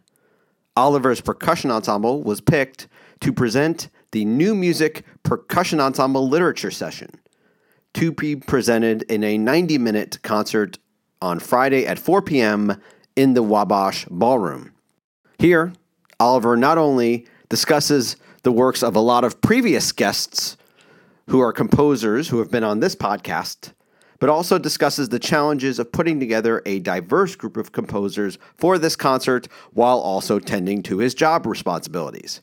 Here's Oliver talking about it all. So, Oliver, tell me about what you and your group will be presenting and when they'll be presenting it at PASIC this year. Sure. So the Northwestern State University Percussion Ensemble is presenting the New Literature Showcase concert, and it is on November 12th, that Friday at 4 p.m., and I believe in the Wabash Ballroom. So the big ballroom downstairs, a little bit around the corner from the exhibit hall. But what this session is it's a 90-minute session. And so it's a lot of music, and I'll talk more about that in detail later on. But we select pieces that were published or composed within the last 5 years, and we highlight those pieces for percussion ensemble. We were actually selected to do this in 2020, but then, as we all know, COVID didn't made sure that PASIC was not in person. I'm glad we are doing it this year. And so I'm not sure. I think every piece is still within the 5 years of 2021. But I think when we were researching pieces, I looked at pieces from 2015 up to 2021. So I guess like 5.5 years for that window. And so it's been quite the semester getting ready for all of this. And I'm going to be glad at 5:30. Well, no, maybe like 6:30 after the students put all the instruments away. And be glad when all of it is over. That dinner is going to be lovely. Yes, it's going to be great. It's going to be amazing. Remind me again of what the charge of this particular session, because it's longer. It's usually a little different. Different programs have done different things with it. Mm-hmm. So what was the charge of this specific program? Yeah, so it's mainly new music within the last 5 years. They do have some sort of like guidance toward making sure that there's a nice collection of difficulty levels. So there'll be like a middle school percussion instructor there. There'll be a college professor there watching the repertoire. And so something that was told to me, and not in a mean way, but to make sure to clarify that this session is not an IPEC concert, not one of the big like winners of that. The way they select this is not the same process as they do for those where it's like anonymous and people just listen to recordings. This is more so an application, just like any other session, whether you're doing a clinic or a masterclass or whatever, where it's mainly based on the merits of the presenter and what the ensemble has done. So that was kind of nice because I guess the thing that led into this performance or this application was in 2019, right before I applied for the 2020 PASIC, is that we went up to PASIC and I think for the last 6 or 7 years, they had this concert chamber competition. And I told my students like, hey, let's finally, like, there's no football game this weekend. And let's go ahead and I'll rent a vehicle for us, because some of the students drove themselves later on because we wanted to get there a little early. I'll rent a vehicle, let's load up all the equipment and go up there. And we made it a thing that we were actually going to do. And so we did that in 2019. And long story short, I told my students, as long as we don't get last place, we'll be good. And it ended up happening that as they were announcing the different, they only announced the top 3 at the award ceremony. They said the third group, and I was like, I was sitting next to my students, like, that's not us. I said, like, it's all right. And now it's second place. It was actually a tie for second. I'm like, oh, that's neither of us. I'm like, that's fine. All right. Then I thought, like, oh, at least I don't know the stats yet, but hopefully we didn't get last place. And then the next thing you know, they announced Northwestern State University that we won, and we freaked out, and it was like crazy. Yeah. Like I had no idea. Like we prepped, and I prepped them pretty hard, but I had no idea that it was going to happen, because I saw some of the other groups play that same day, and I was like, we're going against. I remember the University of Texas at Austin brought a group, and they were playing this really drummy piece, and it was just awesome and fast, and like just all like fireworks going off, not literal fireworks, but it was just amazing. Yeah. And later on, I found out is that there were, I don't know for sure the numbers, but there was a quartet, and all of them were graduate students. 3 of them were maybe doctoral students, and 1 was a master's student. I was like, we beat those guys? I'm like, we're a bunch of undergrads. I'm like, oh my gosh, like this is just crazy. Yeah. And so that's why I didn't think we would make it at all. But then I guess their hard work definitely paid off, and they performed the crap out of it. So it was good. Yeah. Anyways, that led into, sorry, I kind of went. No, that was a great story. I want to, yeah. That led into me applying for the session for 2020. And I think that helped them merit us for this session. Again, now kind of going back to your first question, it is supposed to be just about, it is a 90-minute session. They recommend 70 to 75 minutes of music, which is still a lot of music. And then we ended up doing, it was 17 pieces, and then we cut it down to 16, which is still a lot because logistically, I went through, like, we've actually done this concert 3 times already in prep. And looking at the timings between each piece, me being like OCD about everything being perfect, sure, is that our timings is still around, it was like 36 minutes at the first concert for logistics in between pieces. And now we finally got it down to 25. But that happened because we cut a piece as well. And so, again, a wide range of pieces. We were starting off with I guess, more ancient rudimental drumming type of thing on rope drums that our other percussion teacher, Ken Green, is all about. And that was actually written for the old guard back in the 80s. And so this is where it gets kind of confusing, because the piece isn't published yet, but now it will be published this year and it'll be readily available. So that still meets within that 5-year window. And then we actually have 4 premieres for this concert. I commissioned 4 composers. One of them, actually, I'm trying to think. At least two of them you've had on your podcast before. So Joe, you already mentioned him already. So I got him to write us a piece, and he wrote a cool piece for us for pitch percussion and like drummy percussion stuff and some found sounds and whatnot. Andrea Vinay, I believe, was on your podcast before too. And she wrote us a mallet quartet. That's actually, Joe's piece is great, but I think I like her piece a little bit more. I don't know if you'll listen to this, but her piece is just great. And I'm hoping to play it someday with Joe and some of our other colleagues. A friend of mine that I met at a new music festival that we have here in Louisiana, Tao Lee, wrote us a piece for percussion trio and electronics. And then the last piece was Francisco Perez, who's over at Lamar, which I think you've had him as well. Yeah. Okay. Yeah. He wrote us a piece more, I guess, on the middle school, early high school side for, I think, 8 players. Yeah. It's just really cool piece and just fun as well. And so just trying to find different pieces that would fit this program. And then the other, I guess the last thing, which I think was a good application point for when I submitted the application, was something that I wanted to do was make sure that I highlighted underrepresented composers. So the last new literature session that happened in 2019, looking at the composer list, and actually this kind of came to my thought because Adam Groh, he made a post right after PASIC saying about the lack of a diversity at PASIC when it comes to programming or the presenters or whatnot.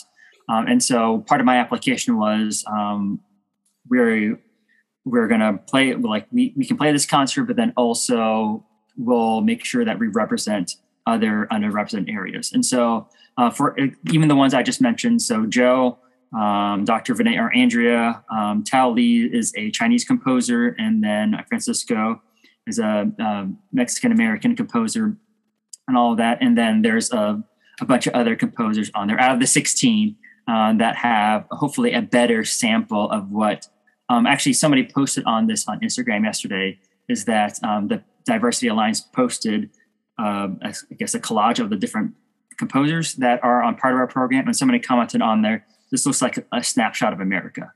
And so it was a little bit nice to see different people on the program. You were kind of answering one of the other questions, which was, it's kind of, there's an encouragement to commission, because like that's part of, since obviously that would be 5, within the time frame.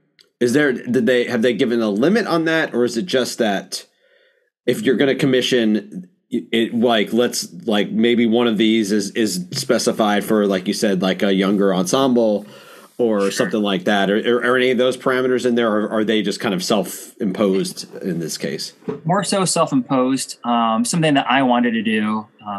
So I guess I should have mentioned this earlier, is that they also want to make sure it shows a wide range of difficulty levels for the different types of ensembles, but then also represent the different types of companies that are out there.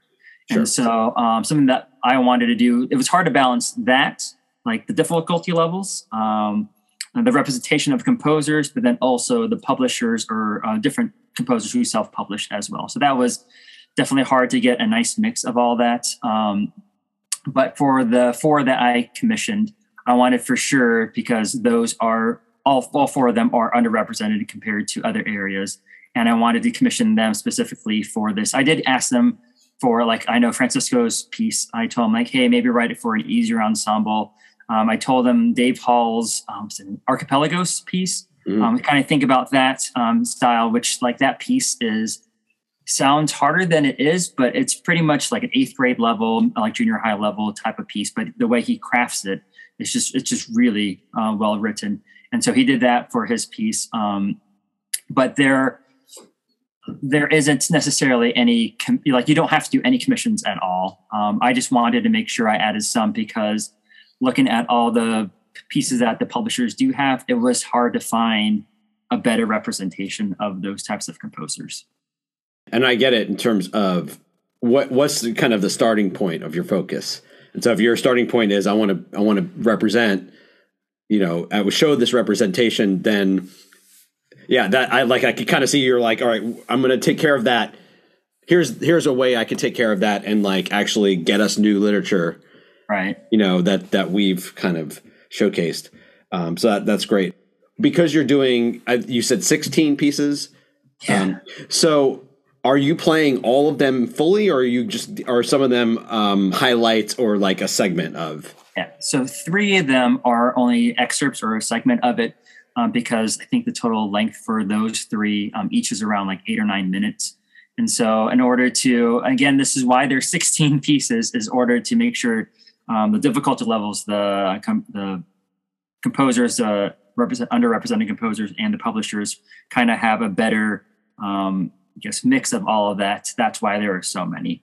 It would have been cool to do all of the pieces like fully, but then those 3, especially that are excerpted, are just a little too long, and that means there would have been another composer or publisher not being able to be played for our concert.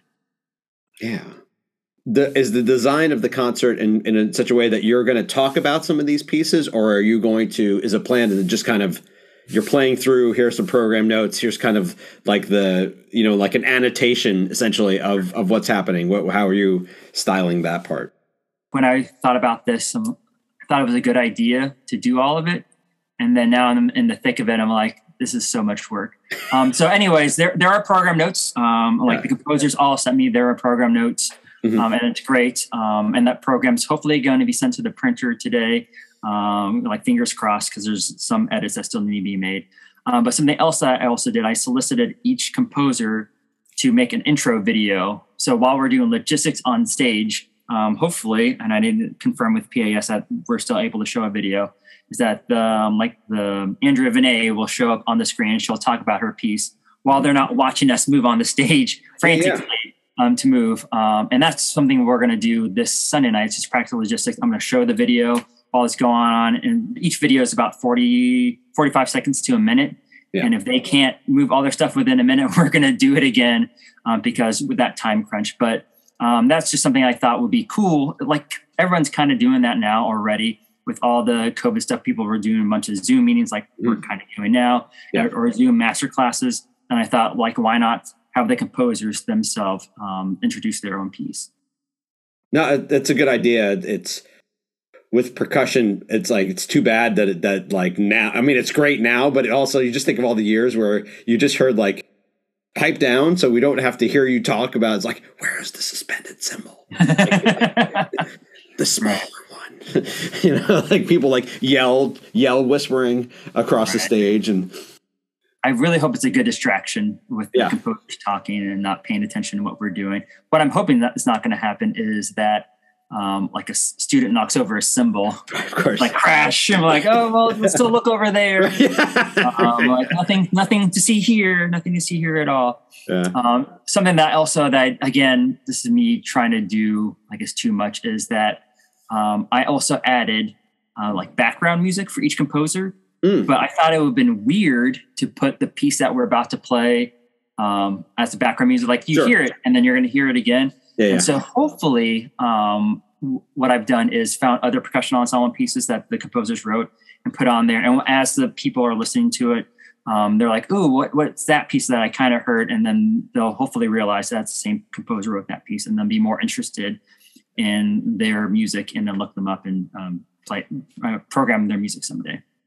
It's a good thing. You don't want to put the Benny Hill, that one sax on there as your moves. Maybe I should have that on cue, ready to go. When that cymbal drops, I'll play, and then they'll just do some little dance and run away. When you were creating the program, are you culling from like 25 pieces? What was the did it end up that you built up and realized like, okay, this is the limit of time that we can try to get everything in? It's a great question. It started with the whole idea of the different composers that I was trying to look up. Sure. There are great resources out now from looking at female composers, LGBTQ plus composers, Black composers, and whatnot. And so I kind of went from there. With the help of my grad students, they found the pieces that were written within those 5 years limit. And then from there, I kind of helped choose, and then also went to the publishers and whatnot. And so it's kind of started from what pieces did I think fits that composer representation, but then also what can my students play?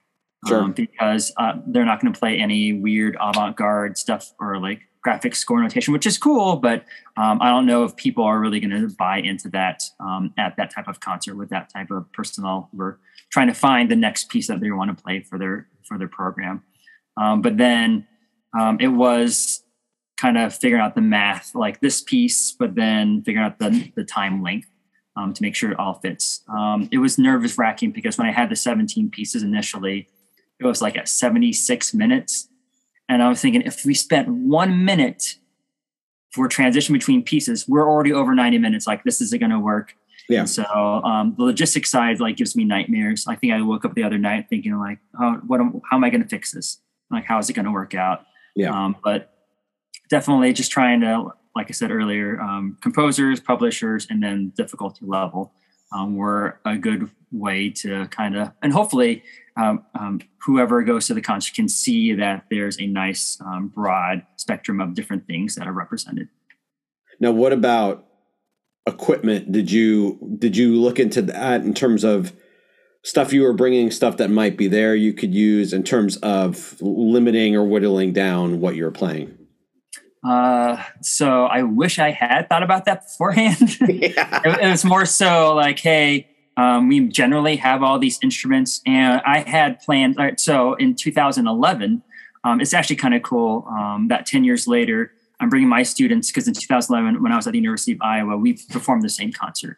Yeah. And so 10 years later, I remember, or I guess 10 years earlier, I remember we brought everything that we need for the concert. We didn't borrow anything, and it was just easier that way. This time around, we could have brought all our stuff, but since I have some great sponsors, especially with Yamaha and some other companies, they were able to help provide some of the instruments. And so I think keyboard-wise, all we really need to bring is a 5-octave marimba. And it's nice because they already are bringing in some stuff. I know there's some logistic things that they have to do because the concert chamber competitions at the same time and whatnot. Oh, never mind. I remember we have to bring 2 glockenspiels and a 5-octave marimba, and then a bunch of drums and other smaller stuff that will fit easier. But I wish I had thought about that piece beforehand. And then also the program order so that Sure. I had to move through all the instruments. But I think it was more purely on the music side first, as opposed to instruments and logistics and whatnot. Yeah, I'd imagine that has it been a struggle to figure out a program order that fits your ability to move from piece to piece while maybe also considering what might be a good opener and closer? Yeah, so I don't know if you can tell, but like not on the screen, but I've definitely got more gray hair just from this semester, or may have been from this COVID year in general. Sure, yeah. But like I got a haircut today, and I can see all my gray hair a little bit more now, which is like it's the stress of this basic performance in particular, I think. Mm-hmm. But it was interesting trying to make sure it all kind of flowed. It could have just been like when I first initially put the program list in order, it could have been just whatever, but I think it flows pretty nice. We started with that rudimental piece that I mentioned is nice and loud and drummy. And then we go to more of a bigger percussion orchestra piece. And then from there are pretty much 3 main stations on stage, the main keyboard area in the center middle. And then there are like smaller quartets or chamber ensembles on either side. And so logistically it is working out. But it's, again, still giving me nightmares and stuff like that. Sure, yeah. One of the things I'm curious about is that I always know that like this is kind of tends to be a fascinating, one of the more varied concerts that we typically have because of the nature of what people are selecting and how they're thinking about it, but also that there's just so much music, mm-hmm. and I think a lot of times. I would bet for some people who are watching who are considering programming, because this is a lot is about what kinds of stuff you program. There's a lot of times when you hear something, and I'm wondering if you've had this encounter yourself in the audience where they're playing a bunch of stuff and you're just like, no, like, maybe you're making these judgments on the kind of like right off the bat, right? It's definitely hard because. There's just so much out there that you could choose. Sure. And I think a lot of these programs are just a reflection of the the directors and like kind of what they're into as well. And then especially, I think that nothing that on the program, maybe one piece is a little bit more challenging and out there for the students because they're not used to that contemporary side as much. But definitely, I think all of them are enjoying the music, and if hopefully whoever comes to it, if you're able to come to it, whatever. Because I know a lot of people come in and out, and I've done that before. It's kind of one of those things like, hey, what's on the program? I'll watch this for a little bit. That's awesome. Like I know that composer, but then hopefully people can find the pieces later on that they don't see and can still program it. I guess something else that I wanted to mention, because we were talking about the time length of it being 90 minutes and all the stress that goes along with it, is in 2011 when we did it was a 90-minute concert. And then for a period of time, I don't know how many years it was because I went to those PASICs as well. Yeah. They trimmed it down to a 60-minute concert, which sounds amazing because that's more manageable. But then I don't know when they bumped it back up to 90 minutes. And so, again, 90 minutes is with no intermission at all either. It's just 90 minutes straight of just playing the entire time. Yeah. Well, I guess because it's a literature session, you want to, I mean, this, like, I think of this when I've gone to band master stuff and they'll just try to like, you know, there's like way more literature that comes out for band, I think, than comes out for percussion. But it's the kind of thing where you're just like, we just want to like get to some part of all of these. Right. You know, and so it's a lot of just like, here's 2 minutes. Cool. You kind of got the sense like, you know, so I feel like it's a good for, you know, I think of it from the audience perspective that it's good to just try to that's better to have more stuff on this one. Sure. Even though, but as you said, way more stressful for you. Yeah. It's also fun in a way. Yeah. Because like I enjoy the logistics side of it and making sure it works, but I had no idea how hard it was going to be with that long of a program with 16 pieces and whatnot. Yeah. So it was fun, but not fun. It has been a good challenge for my students. So something that was interesting is with COVID and everything else like that, the students that I have now are just from 2 years ago when we won PASIC are different. Like numbers are just lower in general. I don't know if you're seeing that in Missouri as well. Mm-hmm. But the marching band isn't as big. The drum line for sure, which I deal directly with, is a lot smaller than usual. But talent-wise, which was not a great thing. So when I mentioned the 2019, when we won the concert chamber competition, there were 5 students that participated in that. In 2020, if we were to have performed at PASIC, all 5 of them would have been back for that. This year, since now 2 years after they won that, only 2 of them out of the 5 are left. One graduated, one is still here, but now is going to biology and medicine, so he's not really doing music as much. One's going to student teaching. Actually, 2 are going to student teaching and aren't involved anymore. And the other one that's still here stayed for his master's. And so it's really only like one student who's really here from that. And so the students that were here, and then some other students also around that time went on to graduate school. And so it was kind of a rebuilding year with a PASIC performance looming. And so it definitely had its challenges, but they definitely have stepped up. I'm looking forward to, again, that's 5:30, 6:30 when we're all done and don't have to worry about it. And they go do whatever college students do at PASIC. I don't know what they do because I don't want to know. Exactly. And then we're just good after that. Yeah. They invite you and you're like, I think we're good. Yeah. I'm going to go hang out with the adults. Right. Awesome.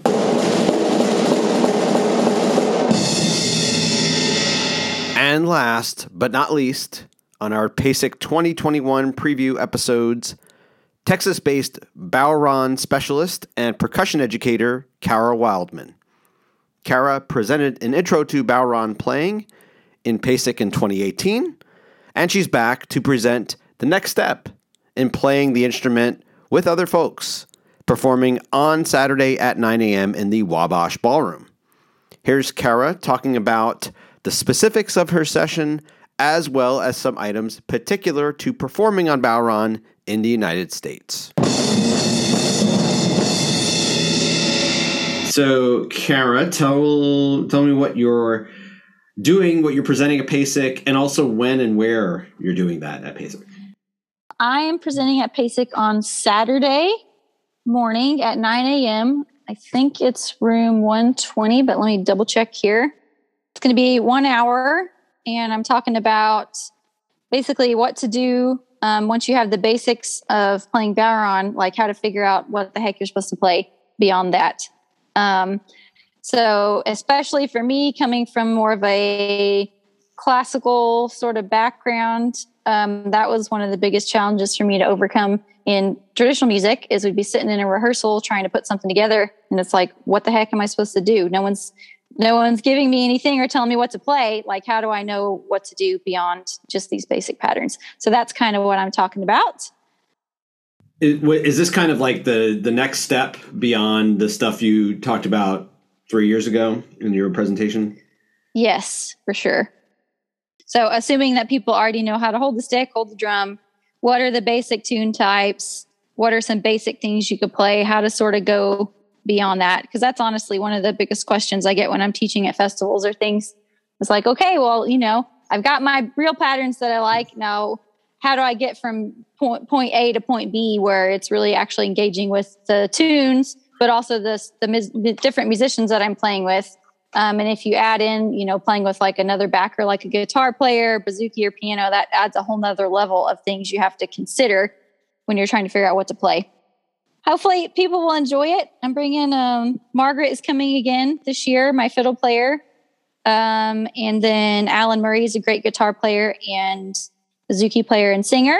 So he'll be joining us and have a special guest appearance by a friend in California. James Yoshizawa is going to play some bones for a few sets, I think.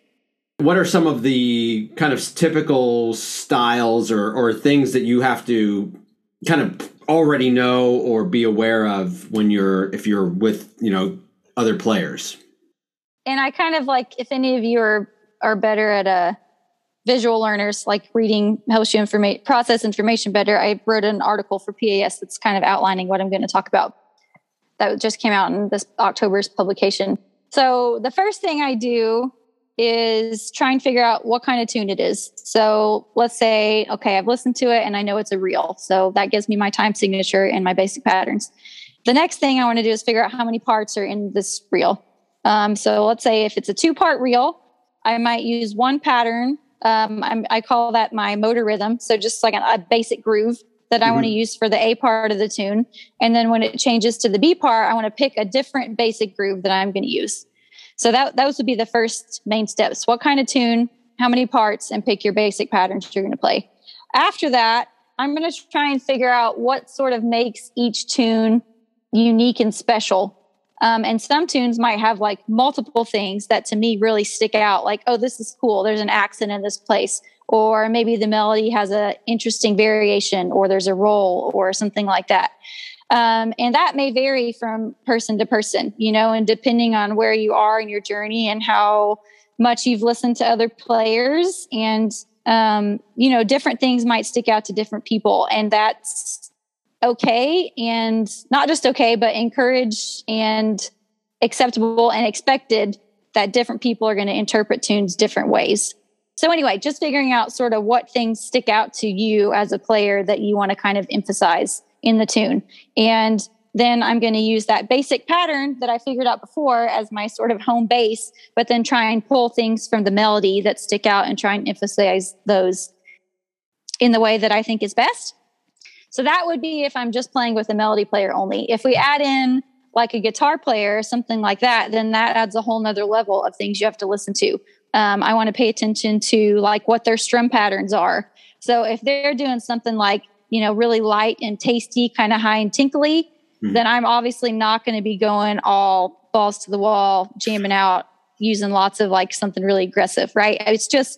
It's being a good musician and a good listener, like what suits the music. And I don't think that's going to be new to anyone at this convention. It's just figuring out how to apply those same ideas in different ways. So listening to their things like their strum patterns, I listen a lot to the harmonic rhythm on the guitar player or the other backers, so if they're doing like a rundown with the chord change, chord, I might try and pull that from them as well. So it's a lot going on at once. And I'm just I've tried really hard to sort of make a system that people can kind of break down into smaller chunks and understand, and realize that, as you do this more and more, like I very rarely, unless I'm doing like a recording session or some kind of gig where I need to play the same thing every single time, then I don't sit down anymore and do this step by step. This is just like a basic formula. I don't like that word. A system to kind of help break down these ideas. And then the more you play, you're able to do it on the fly. When you are playing with someone, whether they're playing melody line, if they're playing chords, do you know right off the bat that it's one type of piece over another, or do you have to? Are you waiting for some kind of cue from them? Yeah, you know pretty straight away, depending on what the time signature is, what kind of tune it's going to be. It expands to the amount of players that you're playing with. Is it for you more fun? Like, because you're getting more interaction or more rhythmic interaction from the other members? I think that really just kind of depends on the setting. Just because, like, let's say, for example, if I'm going to a session in a pub, I'm going to play much differently there than I would at a gig or like a recording. Because, in a pub setting or like a session, it's just for the fun, it's for the crack. You're going to have all different kinds of players there of all different points on their musical journeys. And the point is not to go into a setting like that and try and like show off all your crazy tricks or your skills or whatever. Sure. And me specifically, I want to make sure I'm giving good time for everyone to kind of hold things together, depending on how spread out we are, and if it's loud in the pub or whatever. So I would play, and especially again, and this is kind of goes into a bigger discussion about session etiquette and things like that. But if it's new players, like a new session that I've never been to before, I'm definitely just going to be pretty like straight ahead, because you don't know what people like or what they don't like. Sure. And it's just sort of respectful to kind of take it easy. And if I'm playing with people I know really, really well, like Margaret, who I've played with all the time, that gives me a little bit more free reign, because I know her and I know how she plays, and I know that she's not going to like be offended or anything if I play a certain way. Where, if it's something smaller, like maybe a recording session, obviously we would have planned that out more in advance, and you'll probably have a lot more, less spontaneity. Maybe there's still some of that, but you want to have it planned out what you're going to do in regards to variations, and just making sure that I'm doing what's called for musically, both with the melody players and if there's other backers. Because you're referring to how, if you're in a pub, it's you're just providing music. It's not, they're not coming to watch you show off your Bowron skills. It's like, no, it's just for us to have some fun. Yeah. It's like other drum set or jazz things where you're just like, just give me 2 and 4. Like that's all I need. Yeah, exactly. That's a great analogy. Yeah. Very similar to that, something like that. Yeah. Well, so what, take me through a little bit though, when you said like etiquette for recording, because if you're recording, then it sounds like, okay, it's more planned, but I guess the more nuance is that's when you can actually show that, right? Yes. As far as like etiquette goes, I think there'd be more sort of unspoken rules as far as etiquette goes in a session than like a recording. Recording wise, obviously you need to show up with your music learned. Sure. Yeah. Studio time is not cheap, and you don't want to show up and not have your stuff charted out or whatever. And again, I don't I don't generally like chart things out unless it is a situation like that where we're recording and I know I need to play the same thing every time and I need to have it down, down pat. So I did some recording for a friend, I don't know, maybe a year ago. And I actually charted out the whole thing just because it was a jig with the hits were in like places you wouldn't expect them. And I knew if I didn't have something, then I was going to screw it up. And, don't want to be wasting his time and money by not having my stuff down. I would say that for like recording etiquette, but for session etiquette, oh man, I should have brought notes on this because this is a big topic. Okay. For session etiquette, I mean, it's kind of just, a lot of it is common sense. Mm-hmm. And I was teaching a festival this weekend and I talked about this with my Baron class a lot because especially here in the US, and I don't know why sessions are so different here than they are in Ireland, but like I have had way more issues as a Baron player playing in the US than I ever did in Ireland. And you kind of think it would be the other way around.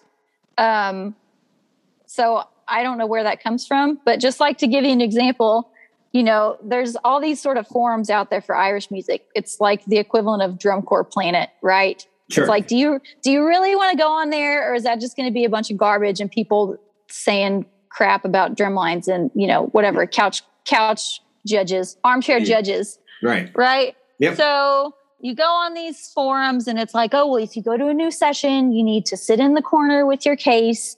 And then, someone will invite you over and then you can get out your drum and then you wait until they ask you to play. And then, you need to play. It's just like these ridiculous things that, it's like, who came up with these rules? And so I told my class, I was like, don't do that. If you go to a session, don't you freaking sit in the corner with your little brush tipper by yourself and like apologize for your existence. Like that is not acceptable, yeah. And it's just like, who is creating these arbitrary hoops for people to jump through? So that being said, like I went to a session when I was in Ireland and with some fantastic melody players. My friend invited me and I think the pub was called The Diamond. And it was Blackie O'Connell, who's a fantastic piper, and Siobhan Peoples. He's an amazing fiddle player. And, I thought that's what I was supposed to do. So I'm like sitting there with my drum, not playing. Mm-hmm. And Siobhan actually pulled my friend aside and was like, what the heck is your friend doing? Like, she's here and she's not playing. Like, it made them really uncomfortable. And I thought that's what I was supposed to be doing. Yeah. And that was not what I was supposed to be doing. So all that being said, there seemed to be a lot of differences in the session scene between the U.S. and Ireland. I think, honestly, as percussionists, we have to deal with that anyway. People sure. think, oh, you play percussion, that's not a real instrument, Right. And there's just certain stereotypes you have to have a thick enough skin to kind of overcome and ignore the haters. So, all that being said, it's just common sense. If you're coming into a new session and you're a new person, like, no, you shouldn't be starting every set of tunes. The more established players who are there all the time and, well respected in that community, they're the ones who need to make those calls, right? And don't play too loud. Make sure you're playing in time. There doesn't need to be more than one Baron player at a time. Like, all these things are common sense that you think people would know, but I don't know why and when common sense manners got turned into these sort of arbitrary things, hoops that you have to jump through. Anyway, sorry, that was kind of a long rant. I don't know if anyone actually wanted to hear about that, but I've been thinking about it all weekend after some of my students told me some of their experiences at their own home sessions. Yeah, no, that's super fascinating because it's not it's just a different environment. And I was thinking about, because like, for instance, I would never have thought about, okay, well, what happens if I'm being invited to something as a ballroom player? Am I expecting someone else to be playing when I'm invited? So that would be one thing I would know. You mean like another ballroom player? Yeah. So are you expecting to run into another ballroom player if you're being invited to something? Yeah. There might be another ballroom player there. You don't really know. It's a lot of these sessions are open. So it's kind of just who shows up from week to week. Yeah. So if I get there and there's another barron player, like especially if that's their local session, I'm gonna defer to them. You know, but you'll still play. Right, I'll still play, but like it's sort of common courtesy that you wouldn't have more than one person at once. I mean, that'd be like having 2 drum set players. It's like, well, who sets the groove, and does this half of the room follow? You know, it just it's too sloppy. You can't tell what's going on. You know, so it sort of depends. If I'm going to a session, and sometimes they'll, you know, I'll just go up to them and say, hey, how do you guys do it here? That's pretty normal. If it's, you know, we're all in the same club, we know how it works in these sessions. And so to just go and be, hey, like, you know, what's the story at this session? And they'll tell you like, oh, we trade tunes. So maybe if it's a set of reels, they'll play the first one and then they'll sort of give you a nod when they change tunes and say, yeah, like take it. Or it might be whole sets. So they might play the whole set of reels and then give you the next set, the jigs or whatever comes after that. So that being said, you know, if there's a couple barron players here locally that I play with a lot, and we might both play at the session just because I know how, like a good friend of mine, Rob, he's actually the one who makes my drums. And we've done lots of gigs with 2 barons or sessions with 2 barons where both of us will play just because, you know, it's easier. I know how he plays. He knows how I play. We can sort of create something that's going to work nicely and not be distracting to anyone. So, but again, this is all just things you kind of have to, there's not really any hard, fast rules. You kind of just have to feel it out when you get there and see what it's like. Right. Okay. I think I understand. Versus going in with what you think is some type of pre-programmed etiquette. You basically just go in and be like, how's this go? Yeah. Right. I'll fit in. Just tell me the deal. Right. Yeah. I mean, generally, you know, it's generally speaking, it's usually one at a time, but besides that, you know, I don't know. Yeah. It's kind of hard to advise people on this because you just don't really know until you get there what it's going to be like. Yeah. Which is maybe why these sort of arbitrary rules were created in the first place, although they're not necessarily helpful. Right. Yes, that definitely is true. It definitely sounds like it's not helpful. Some of this, it sounds like, is when you are getting into a situation where you just might not know, because you're saying common sense, but that common sense gets developed over a period of time where you're learning, right? Yeah, exactly. So maybe I'm wondering if some of the common sense is your development of it is directly from being in Ireland, and maybe someone's is coming from the United States and they're playing in an Irish bar. Could that be some of what's could be different?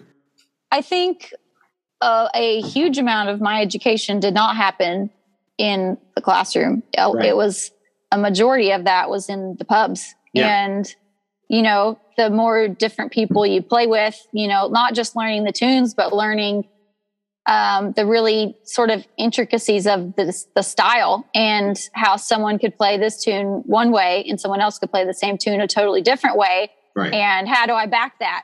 And how do I read these subtle cues from the other musicians, you know, that are going to let me know, oh, hey, I like what you're doing, or I don't like what you're doing, you know, and I'm not going to say anything, or I don't like what you're doing and I'm going to be very vocal about it.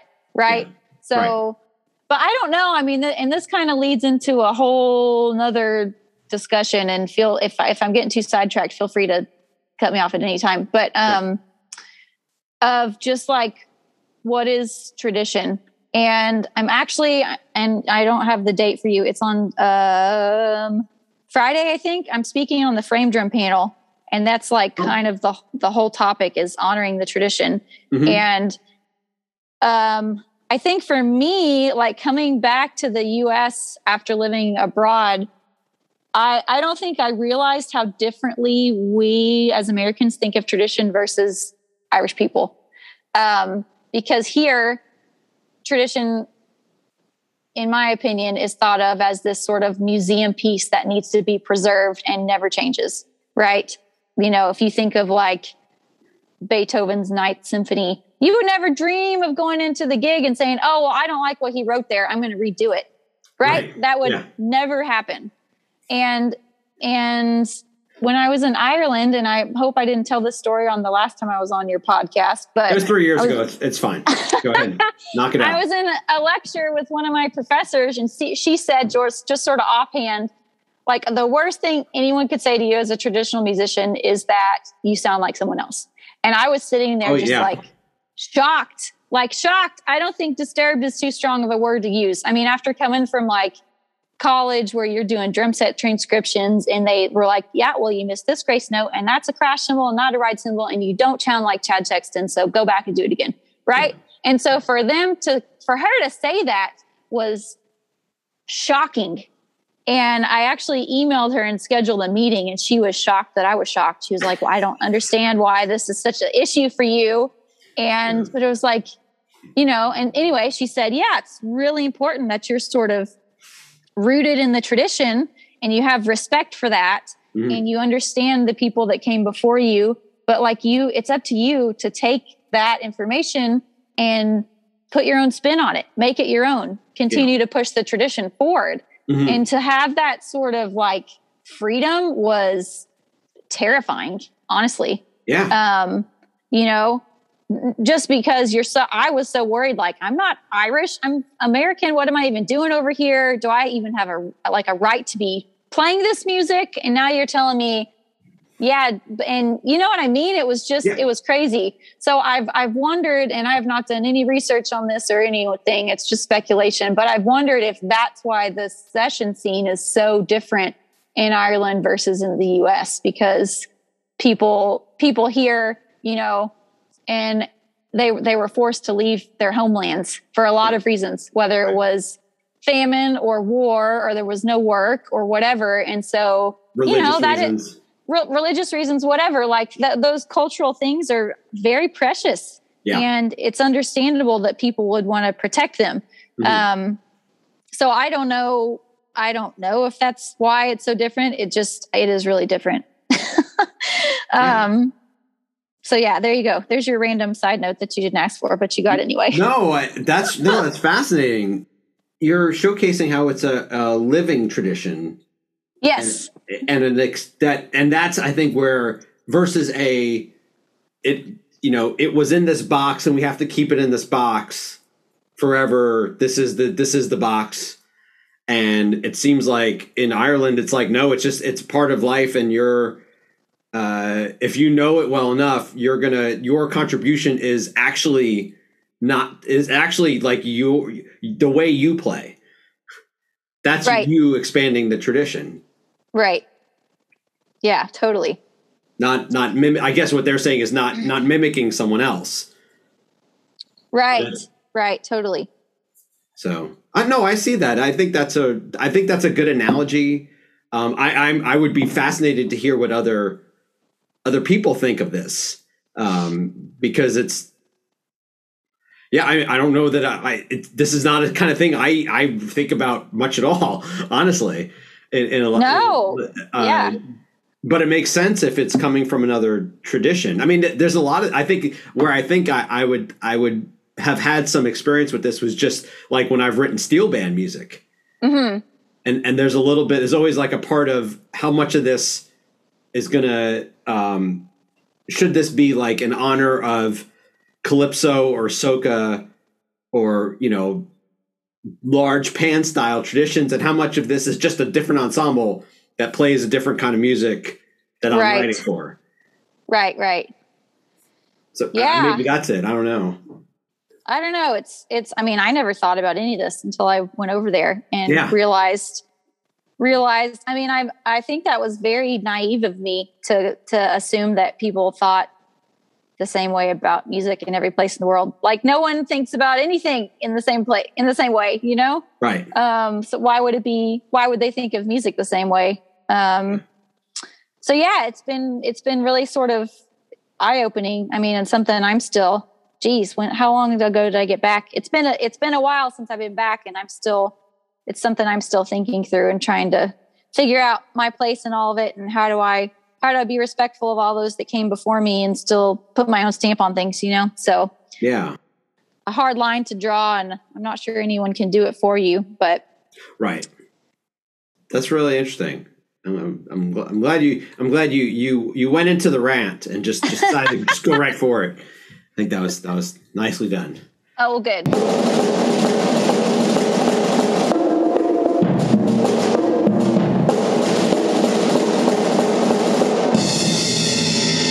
A huge amount of thanks to all of my guests on both of these previews. Alexandros Fragiskatos, Danielle Moreau, Brian Calhoun, and Donnie Johns on part 1, and Quentin Millette, Elizabeth De La Mater, Juan Alamo, Oliver Molina, and Kara Wildman on today's part 2. I will be presenting my full episodes with all of them after PASIC, but I look forward to catching all of them, or attempting to, during their sessions this year. And again, a rave this week is just, if you're able to, go to PASIC. Enjoy the concerts, clinics, expo hall, panels, sessions, but really all of the chances you get to reconnect with folks you haven't seen in a while in and around our percussion world. I'll be there as well, and I hope to get a chance to chat with all of you at some point. So let's do this. And that's our show. Subscribe to the podcast on Apple Podcasts and leave a comment and a rating. You can always find every episode and the show notes at the homepage at petezambito.com/Pete's Percussion Podcast, the episodes. The show is also on SoundCloud, Stitcher, Spotify, and many other podcast locations. If you're on Facebook, like the page Pete's Percussion Podcast. You can find me there on Instagram and Twitter at Pete Zambito, or by email at petesperkpod@gmail.com. And I'll catch you next time, or I'll catch you at PASIC. Until then.